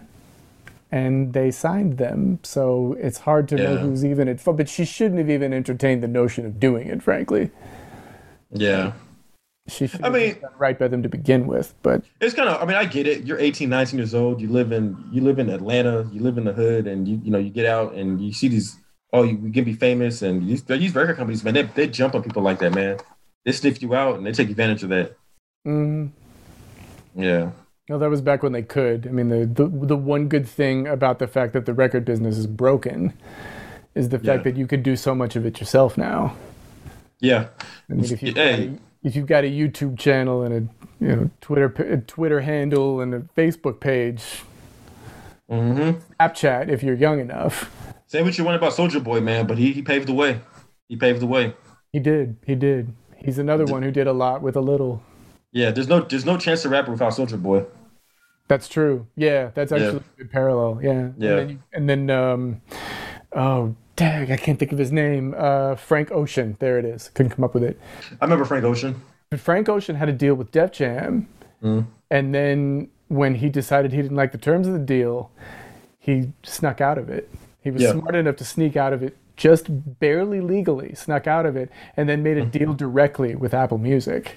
Yep. To sell his next record. It's crazy like a fox. It's genius. Frank Ocean wasn't bad. He was decent. Yeah, I've been thinking about you's cool. Yeah. Yeah. Honestly, The Weeknd kind of took his whole thing. Kind of. Well, but The Weeknd does kind of a more pop version of it. But yeah. Man, The Weeknd, man, his music is so depressing, man. Like, just like when I hear his music, it's like that's kind of music that somebody would kill themselves to. Like his music is so dark and just so. I'm not a fan. I'm really not a fan of his. What do you think? I don't get it either. It's very much the German music factory. You know. It's depressing. I don't know. His music is so depressing. It's like he's writing songs about being hooked on heroin. Like I can't. Yeah. It's about being hooked on heroin. But he's so popular though. He has so many hits though. I'm like, I don't get it. It's because of the beats. It's because the producers that are working with it's Max Martin and Shellback and them, you know, the ones. But it's that music factory that knows how to churn out hits, and they're following a formula. That's all it is. It's just it's still working. Yeah, I think there's like maybe 2 songs of his that I like. I like the one he did with Wiz Khalifa when he first hit the scene. I think back in 2012. I remember, I think. And then there's another one that he did on the 50 Shades of Grey soundtrack that he did that was pretty popular. But other than that, though, I'm just not really a fan of his. No, I'm not either. It's just kind of meh, you know? Yeah. I don't hate hearing it, but it's just kind of meh. Yeah, I thought Frank Ocean did it better than he did. Well, he did, and he did it more R&B, too. I mean, Weeknd is just utterly pop. Right. So they're just kind of apples and doorknobs. But unfortunately, I guess they're treading enough of the same territory that... Yeah, exactly. That Frank Ocean can't exist. I don't know. Yeah. So we have talked and talked and talked. And I'm going to give all of this to you at once because that's how nice a guy I am. You can stop it if you get sick of looking at us. But yeah, at any rate. So thank you very much for watching. Subscribe. Subscription is always fun. Like the video. You know you liked it. I can see it on your face. You were enjoying this entire thing. And even though you're worn out, you liked it, and you're glad that you watched it. Don't lie to yourself, okay? You're going to end up in counseling over it. It's never a good thing when you lie to yourself.